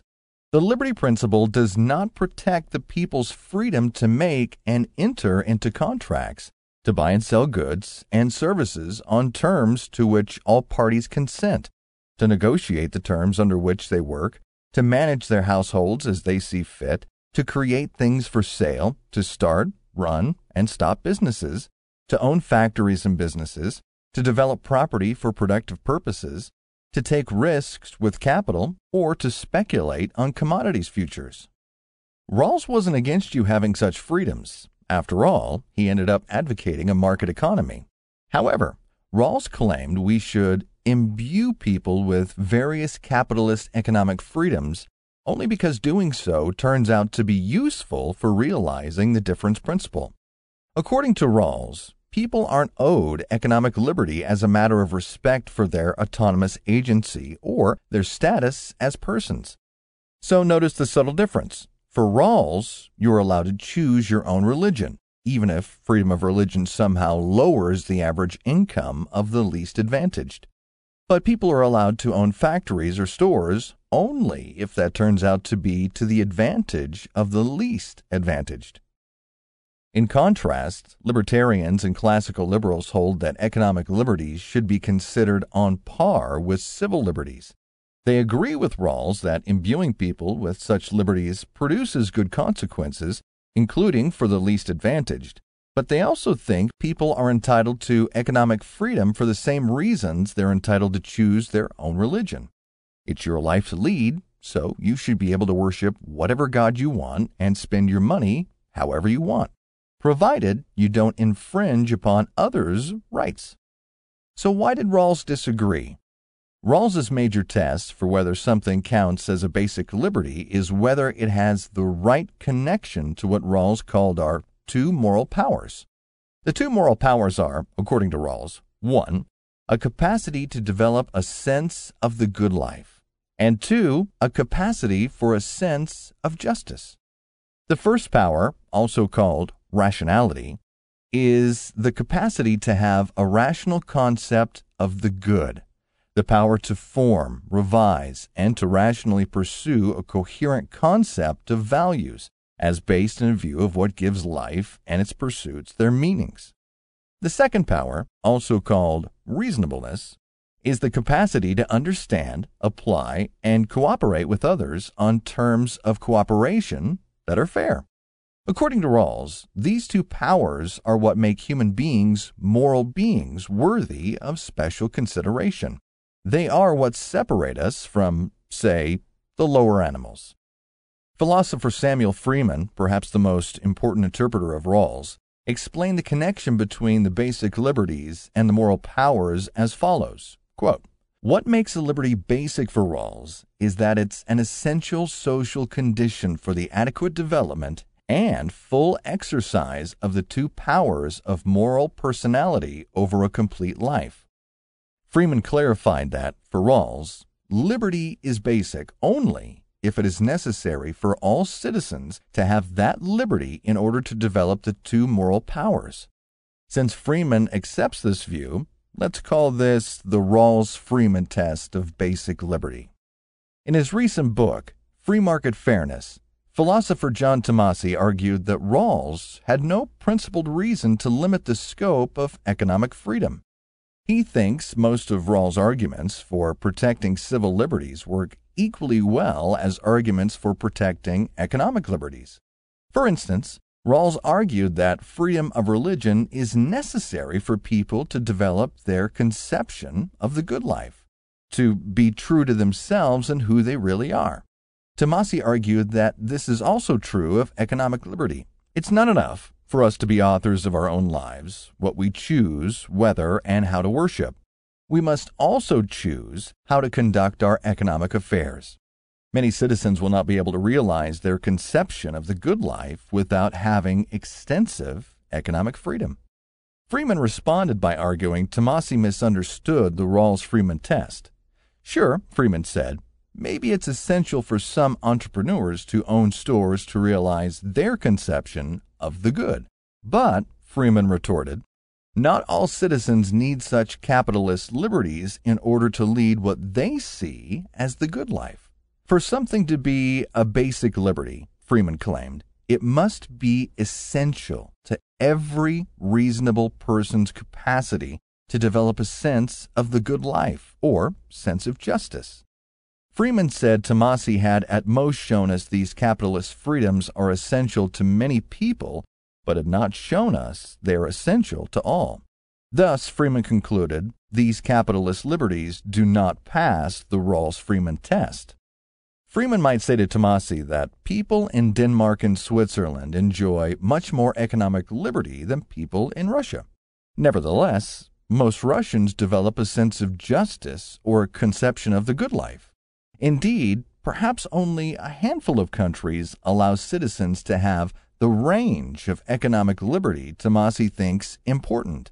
Yet despite that, most citizens in those countries can and do develop the two moral powers. This means Tomassi's argument for expanding the list of basic liberties fails. Robust economic liberties don't pass the Freeman-Rawls test. But as I've pointed out elsewhere, this seems to be a Pyrrhic victory for Rawls and Freeman.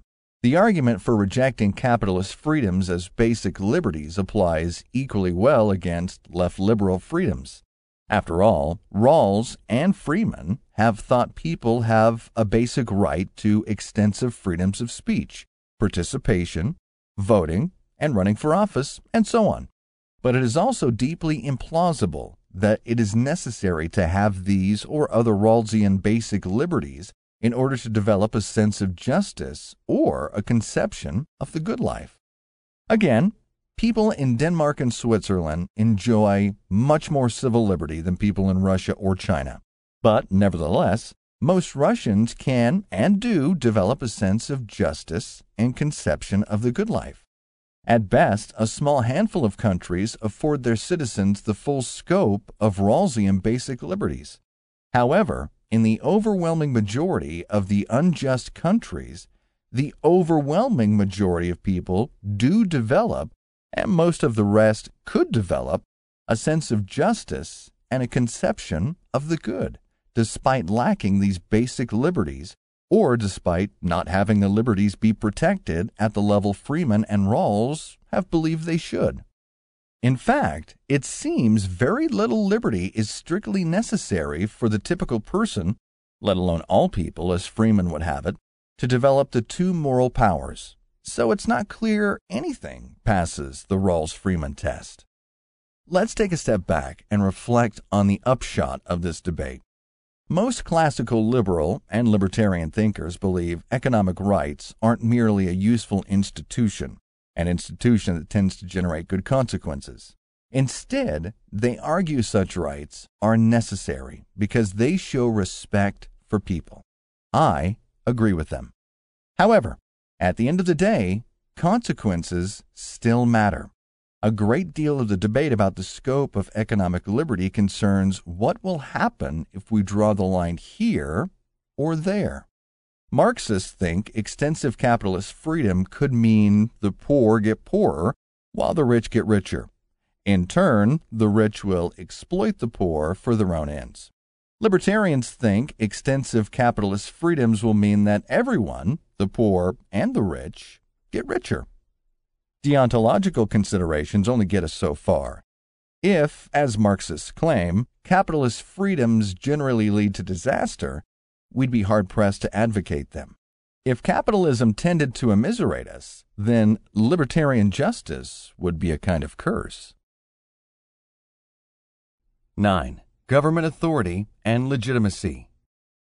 A government is a subset of society that claims a monopoly over certain people in a geographic area on the legitimate use of coercion that has a coercive power sufficient to maintain that monopoly. Governments claim a monopoly right to create and impose rules, and they also assert that citizens have a moral duty to abide by these rules. We're used to having governments, so we tend to presume they're good things to have. But it's worthwhile being puzzled at the commonplace. Consider, monopolies are generally bad. We don't want Walmart to become a monopoly retailer after all.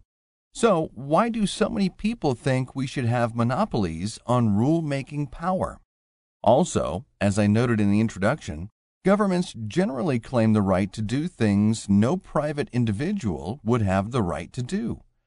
If Vanny cannot forbid you from drinking soda, why might a government be able to? Or is it also wrong for governments to do so? Governments characteristically claim two special moral powers. 1.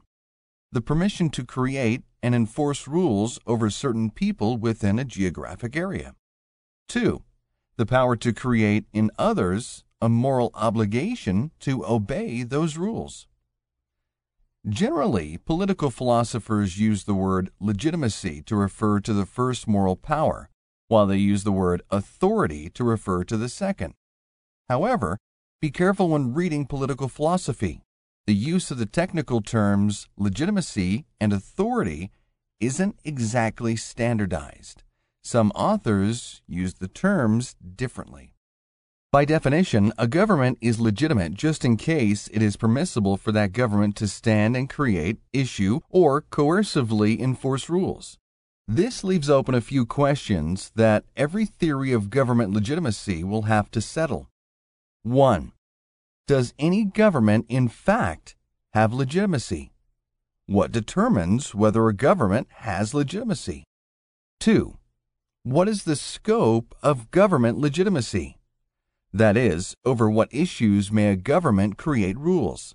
For instance, liberals standardly believe it is outside the scope of government legitimacy to forbid you from having sex with another consenting adult. 3. How may the government enforce the rules? Few people think governments may execute lawbreakers upon their first minor offense. Instead, there are many complicated questions about what is the best and most just way to enforce the rules. 4. What is the range of a government? That is, over which people does a particular government permissibly create and enforce rules? So suppose Canada and the United States go to war, and both countries claim to draft me into their armies. The average American just concludes it's obvious the U.S. government may force me to go to war, while the Canadian government may not. But perhaps that's not so obvious. A full theory of government legitimacy has to settle questions about what determines the rightful boundaries of a government's legitimate rule. As we'll see next, that's hard to do.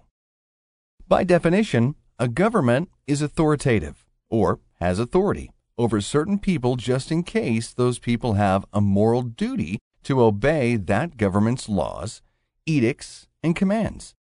Similar questions arise for authority as do for legitimacy. 1. Does any government actually have authority? What determines whether a government has authority?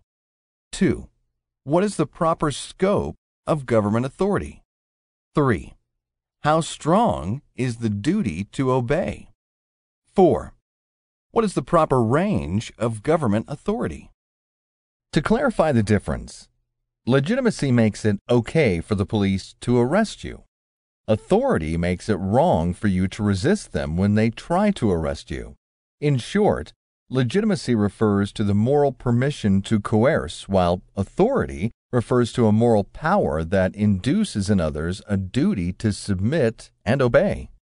Importantly, to say a government has authority is to say it has the power to create obligations where previously there were none.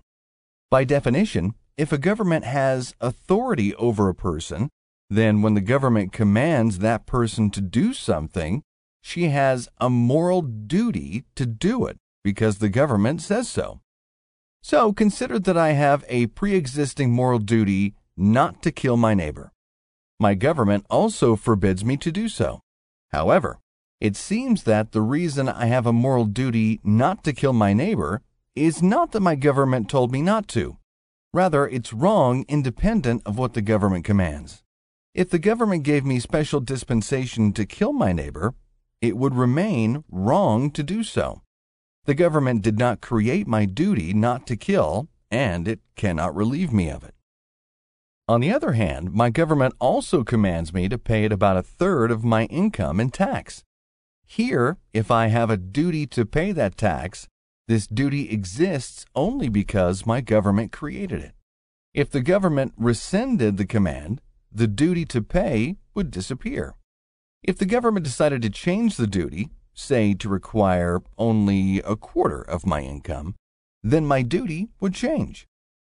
Legitimacy and authority are independent moral properties.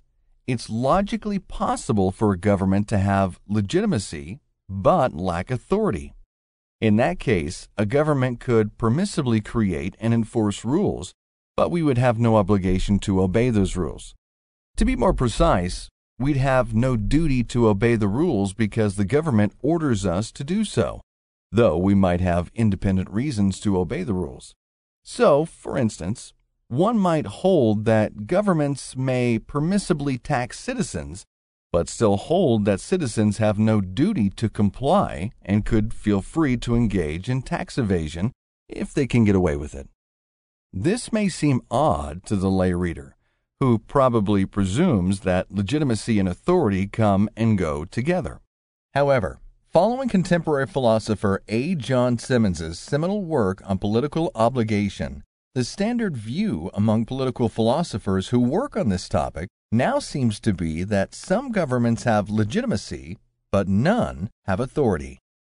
That is, some governments permissibly create and enforce laws, but no one has a duty to obey the government. Most lay people believe we have a duty to obey the state, even when it issues mildly or moderately unjust commands.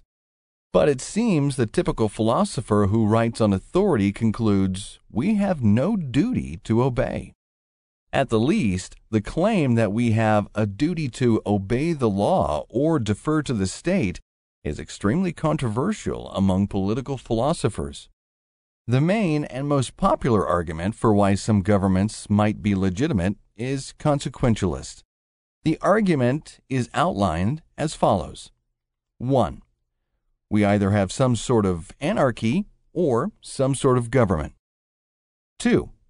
Anarchy would be disastrous, but life under certain forms of government would be pretty good. 3. Therefore, we should have government. Consider as an example a variation on the 17th century philosopher Thomas Hobbes and John Locke's arguments for the state. By default, it seems implausible that anyone would have permission to create and enforce rules over others. Or Locke would say, by default, we'd presume that every person has the same liberty to enforce rights and punish rights violations. However, they both think that without a central, monopolistic enforcement agency, things would go badly. Hobbes believed that in the absence of government, life would be, quote, nasty, poor, brutish, and short. People would not be able to trust each other and would turn to preying upon each other preemptively. Locke was less pessimistic. He held there would instead be severe inconveniences. Many rights violations would go unpunished.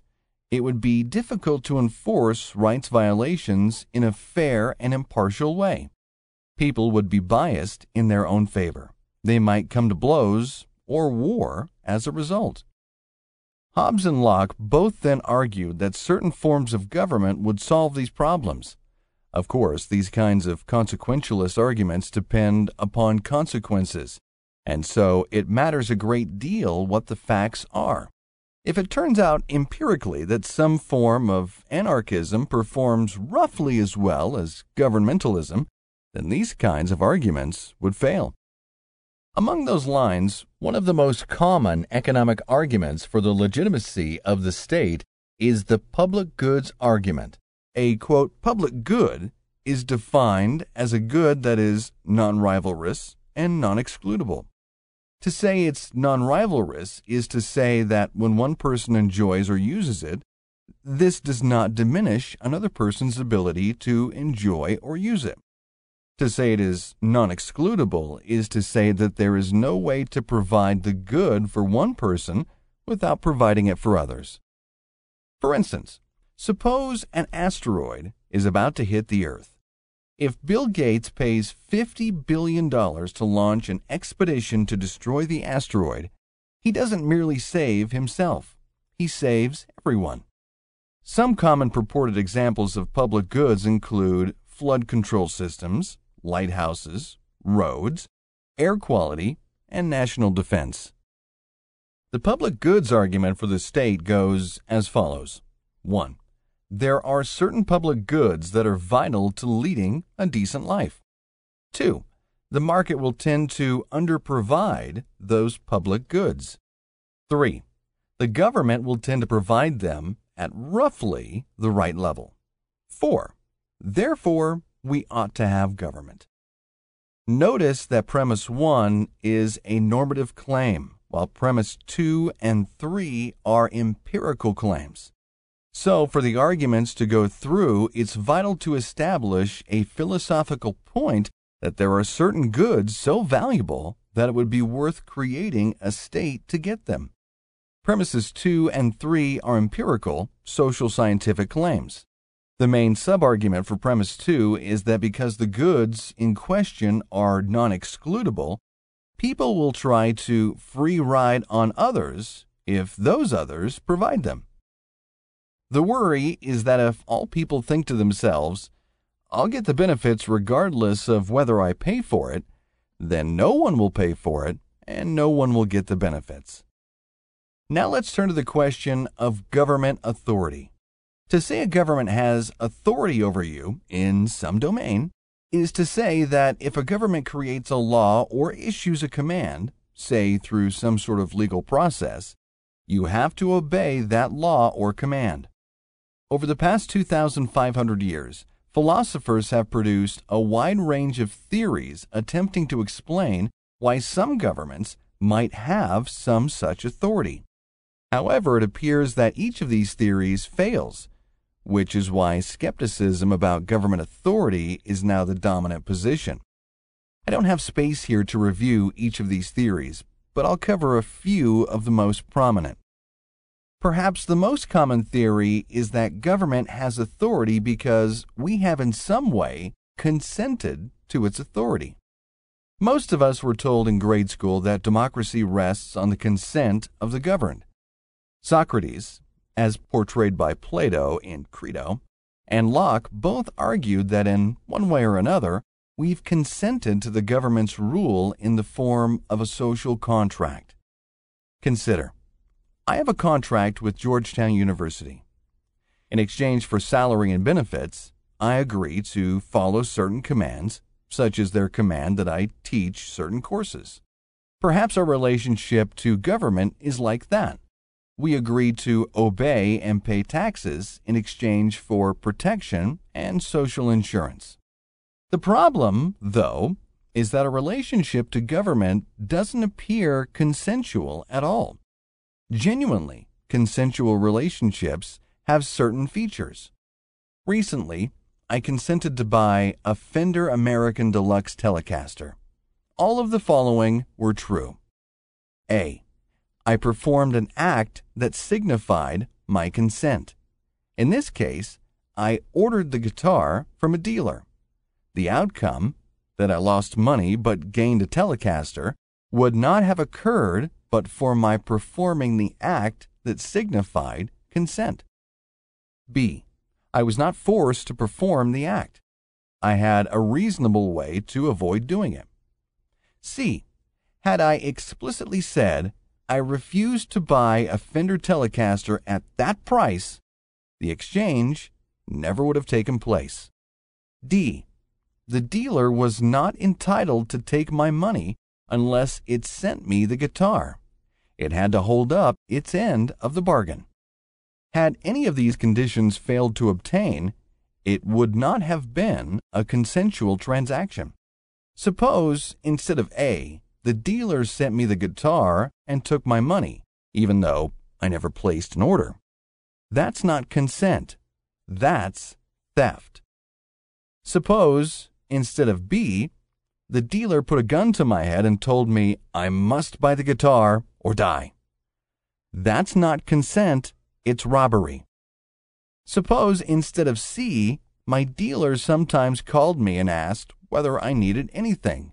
Suppose I said to him, I don't need or want a Telecaster.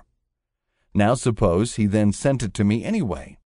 That's not consent, that's an unwanted gift. Suppose, instead of D, the dealer took my money but kept the guitar. That's not consent, that's fraud or breach of contract. Our relationship with government looks much more like these cases of theft robbery, unwanted gifts, or fraud and breach of contract than it does like a case of consensual relationship.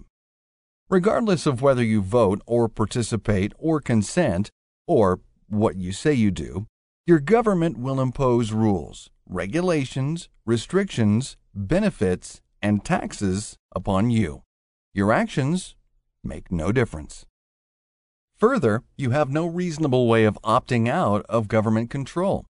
Governments control all the habitable land, so you have no reasonable way to escape government rule. You can't even move to Antarctica. The governments of the world forbid you to live there. At most, a small minority of us, those who have the financial means and legal permission to immigrate, can choose which government will rule us. Even that, choosing which government will rule you, does not signify real consent. Imagine a group of men saying to a woman, "You must marry one of us or drown in the ocean.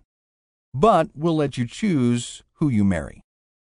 When she picks a husband, she does not consent to being married. She has no real choice. Further, even if you actively dissent, the government will just impose the rules upon you anyway. Suppose you smoke marijuana. You dissent from marijuana criminalization laws and believe it's deeply immoral to throw people in jail for possessing marijuana. The government will still throw you in jail for possession. This is unlike a consensual transaction where saying no means no. For the government, your no doesn't matter.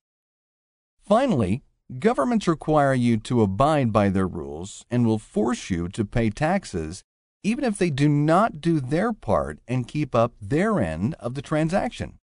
So, for instance, if the government fails to provide adequate education or fails to protect you, it will still force you to pay taxes and to comply with its rules.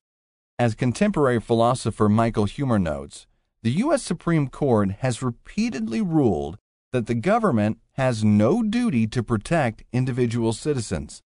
Suppose you call the police to alert them that an intruder is in your house, but the police never bothered to dispatch someone to help you, and as a result, the intruder rapes you. The government still requires you to pay taxes for the protection services it chose not to deploy on your behalf. No government, not even a democratic one, is grounded on anything like a contractual or consensual relationship. Philosophers have thus tried to defend other kinds of theories of authority. Some argued that governments are authoritative, not because we in fact consent to them, but because we would consent to them if we were reasonable and fully informed. Others have argued that we have duties of fair play, reciprocity, or gratitude, and to discharge such duties, we need to obey the law.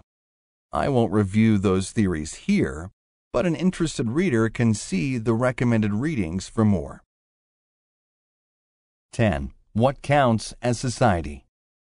We've been tossing around the word society freely. Many philosophers follow suit.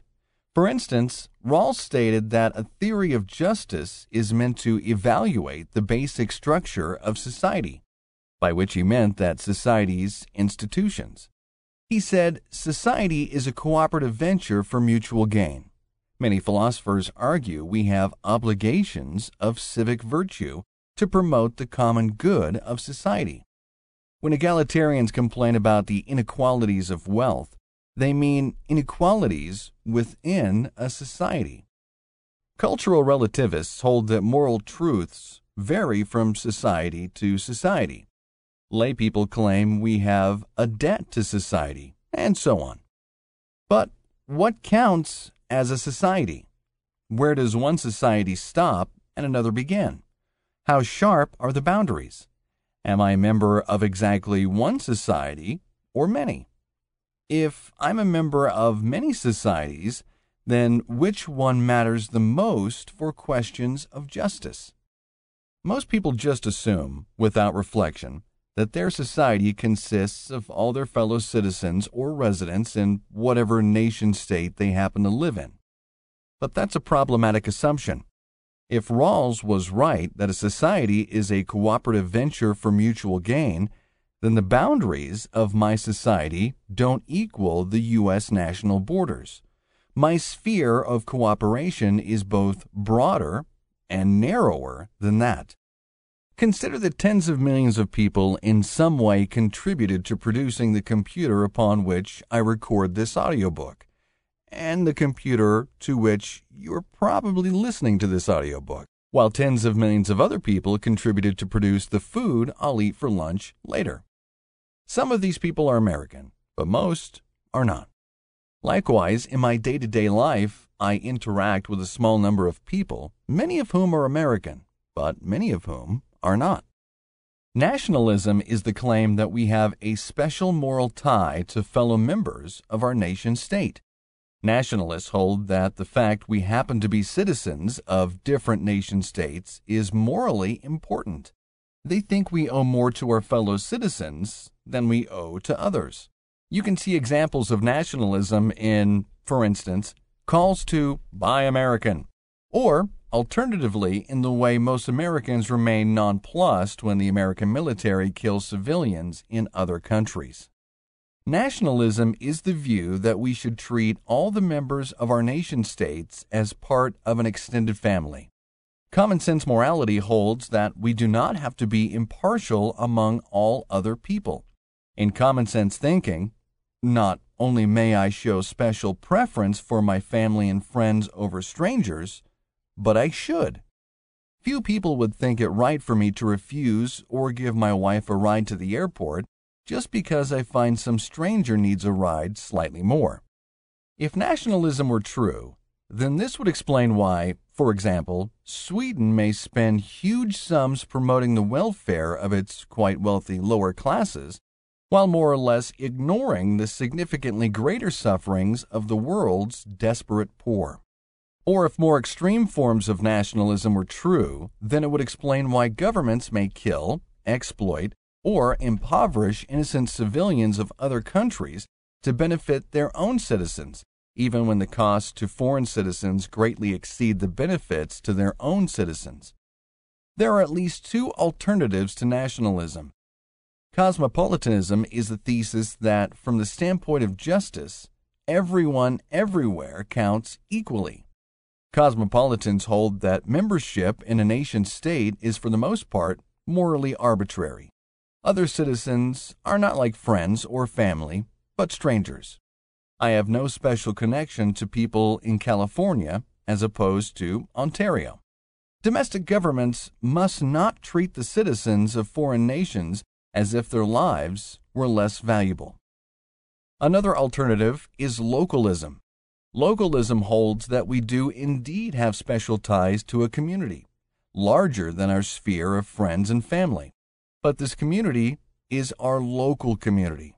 For instance, many people now advocate buying local rather than buying American because they think we owe it to producers in our own towns and neighboring towns to purchase their products rather than those of competitors from further away. As a rule, if not as a matter of logical necessity, economists, classical liberals, and libertarians tend to be cosmopolitans. Most left-liberal philosophers are nationalists, though many are cosmopolitan. Left-leaning communitarians tend to be localist, while conservatives tend to be nationalists. We can speculate why this might be so. Perhaps it's a difference in psychology rather than philosophy. As moral psychologist Jonathan Haidt says, libertarians and conservatives differ in whether they regard loyalty as a foundational moral concept. Perhaps it's in part because economics tells us not to treat state borders as magic. There's no real difference between trade across state borders versus the county line. And libertarians are more likely than conservatives to apply economic reasoning to moral matters. 11. Why political philosophy needs political economy. Consider the following argument. 1. Government ought to promote human welfare and is licensed to do whatever it takes to do so. 2. If government ought to promote human welfare and is licensed to do whatever it takes to do so, then we should have a welfare state that guarantees through legal means that no one falls below a particular standard of welfare. 3. Therefore, we should have a welfare state that guarantees through legal means that no one falls below a particular standard of welfare. Suppose for the sake of argument that premise 1 is correct. Even with that charitable assumption, the argument is unsound. The problem is that premise 2 is questionable. We would need to check whether welfare states actually improve welfare best in the long run compared to other institutional arrangements. If we care about welfare, we wouldn't take that for granted. We'd check to make sure. Political philosophers and students of political philosophy often fail to check to make sure. Instead, they commit what I like to call the fallacy of direct governmentalism. The fallacy of direct governmentalism is the mistake of presuming that if something is valuable, then it, 1, ought to be promoted by the government, and 2, ought to be promoted by the government in a direct manner. These are two separate mistakes. First, even if you conclude that something is valuable, it doesn't automatically follow that the government should try to promote it at all. It's an open question whether that's a job for government. Whether government gets the job of promoting that value depends in part on whether we may rightly use coercion to produce the value. For instance, I think Swedish progressive death metal is high art, but I don't think we may use coercion to ensure we generate more of it. It also depends, at least in part, on whether the government is the most effective institution for promoting that value. It might not be. Second, even if you conclude that the government should get the job, it has two ways of promoting the value: directly and indirectly. For example, suppose you think the government ought to ensure the economy grows. It could attempt to do this directly by subsidizing new corporations, offering grants to businesses, or spending money for the purpose of stimulus. Or it could try and do it indirectly by maintaining a basic institutional framework, such as the rule of law, constitutional representative democracy, courts, and property rights, under which people will be incentivized to act in ways that spontaneously lead to growth. It's an empirical, social scientific question: which mix of direct and indirect methods works best to achieve this goal? We should not just presume direct methods work better than indirect. Indeed, in this case, economic research tends to find that indirect methods are usually best.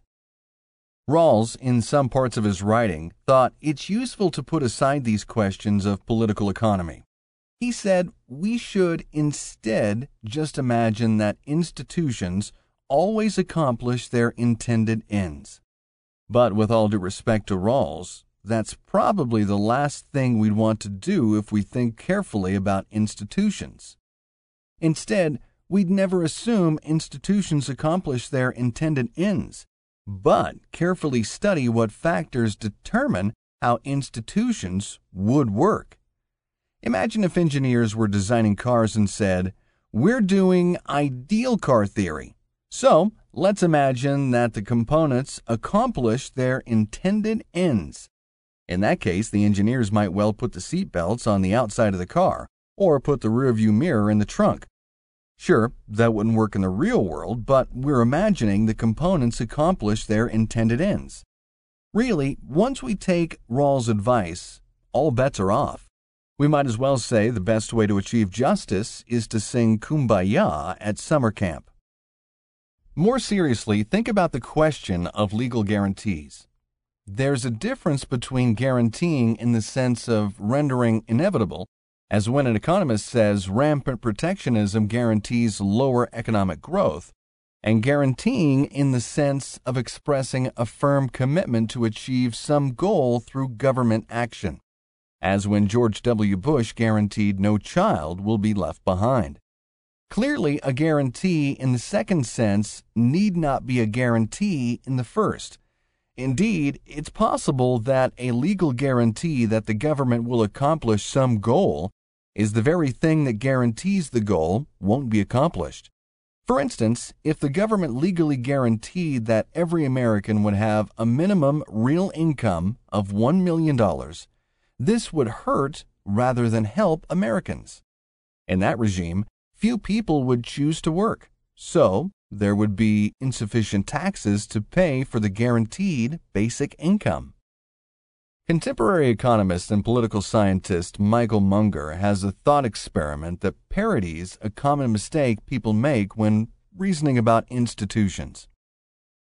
Imagine the state fair decides to hold a big, pretty pig contest. There end up being only 2 entries. While there are a lot of big pigs and plenty of pretty pigs, few pigs are both big and pretty. The judge takes a long look at the first pig and exclaims, "My God, that's one ugly pig. You know what? Let's just give the prize to the second one." The judge's mistake is clear. The second pig might even be uglier. He should look before deciding. It's an obvious mistake, but many economists, political scientists, and philosophers make this same mistake when they judge institutions. They complain about how ugly some institutions are in practice and then say we should go with their favored alternatives instead. But they fail to examine whether their favored alternatives are even uglier. For instance, consider the following argument a left liberal might make. 1. There is a market failure in this sector of the economy. 2. In principle, government regulation could fix the problem. 3. Therefore, we should empower the government to fix the problem. The problem with this argument is that just as markets can and do fail, so governments can and do fail. It's one thing to argue that, in principle, a fully informed and well-motivated government could correct market failure. It's another thing to argue that a real-life government will actually correct a market failure. When introductory economics textbooks called for government intervention, they stipulate that the government in question know how to correct market failures and will use their power to do so. In the real world, we don't get to stipulate governments are like that. That could make all the difference in what we want real-life governments to do.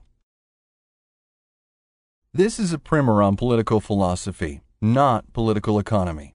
However, my final goal here is just to warn readers to take political economy seriously.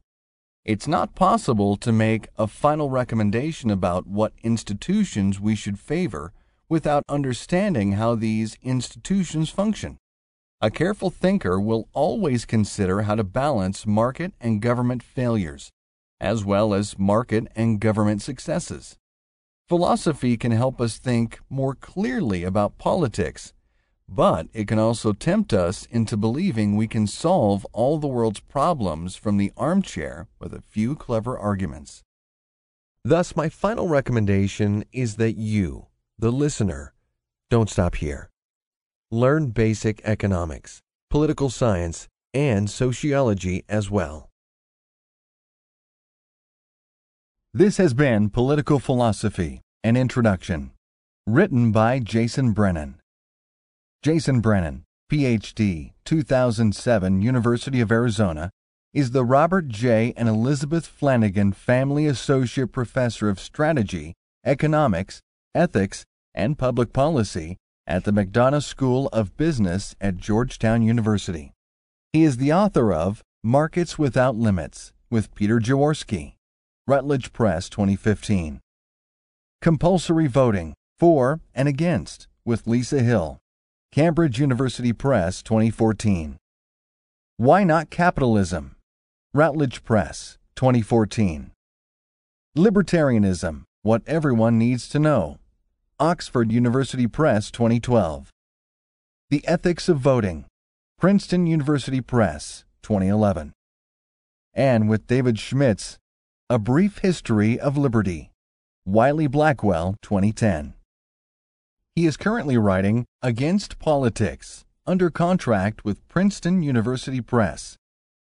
And with Bas van der Vossen, Global Justice as Global Freedom, Why Global Libertarianism is the Humane Solution to World Poverty, under contract with Oxford University Press. Recommended readings: John Rawls, Justice as Fairness, a Restatement, a short and concise summary of Rawls' final theory. Rawls set out to systematize and defend left liberal ideals. He emerged as the dominant political philosopher of the past 50 years. Many philosophers now regard Rawls as the baseline from which departures must be justified. David Schmitz, Elements of Justice. In this easy-to-read, remarkable book, Schmitz helps readers sort through some of the most perplexing ideas about justice, freedom, reciprocity, equality, and desert. Michael Huemer, The Problem of Political Authority. Huemer surveys every major theory of government authority and finds the theories wanting. A stunning defense of anarchism and the basis of common sense morality. Political Philosophy, An Introduction. Narrated by Terence West. Copyright 2015 by the Cato Institute. Production copyright 2015 by libertarianism.org. Thanks for listening.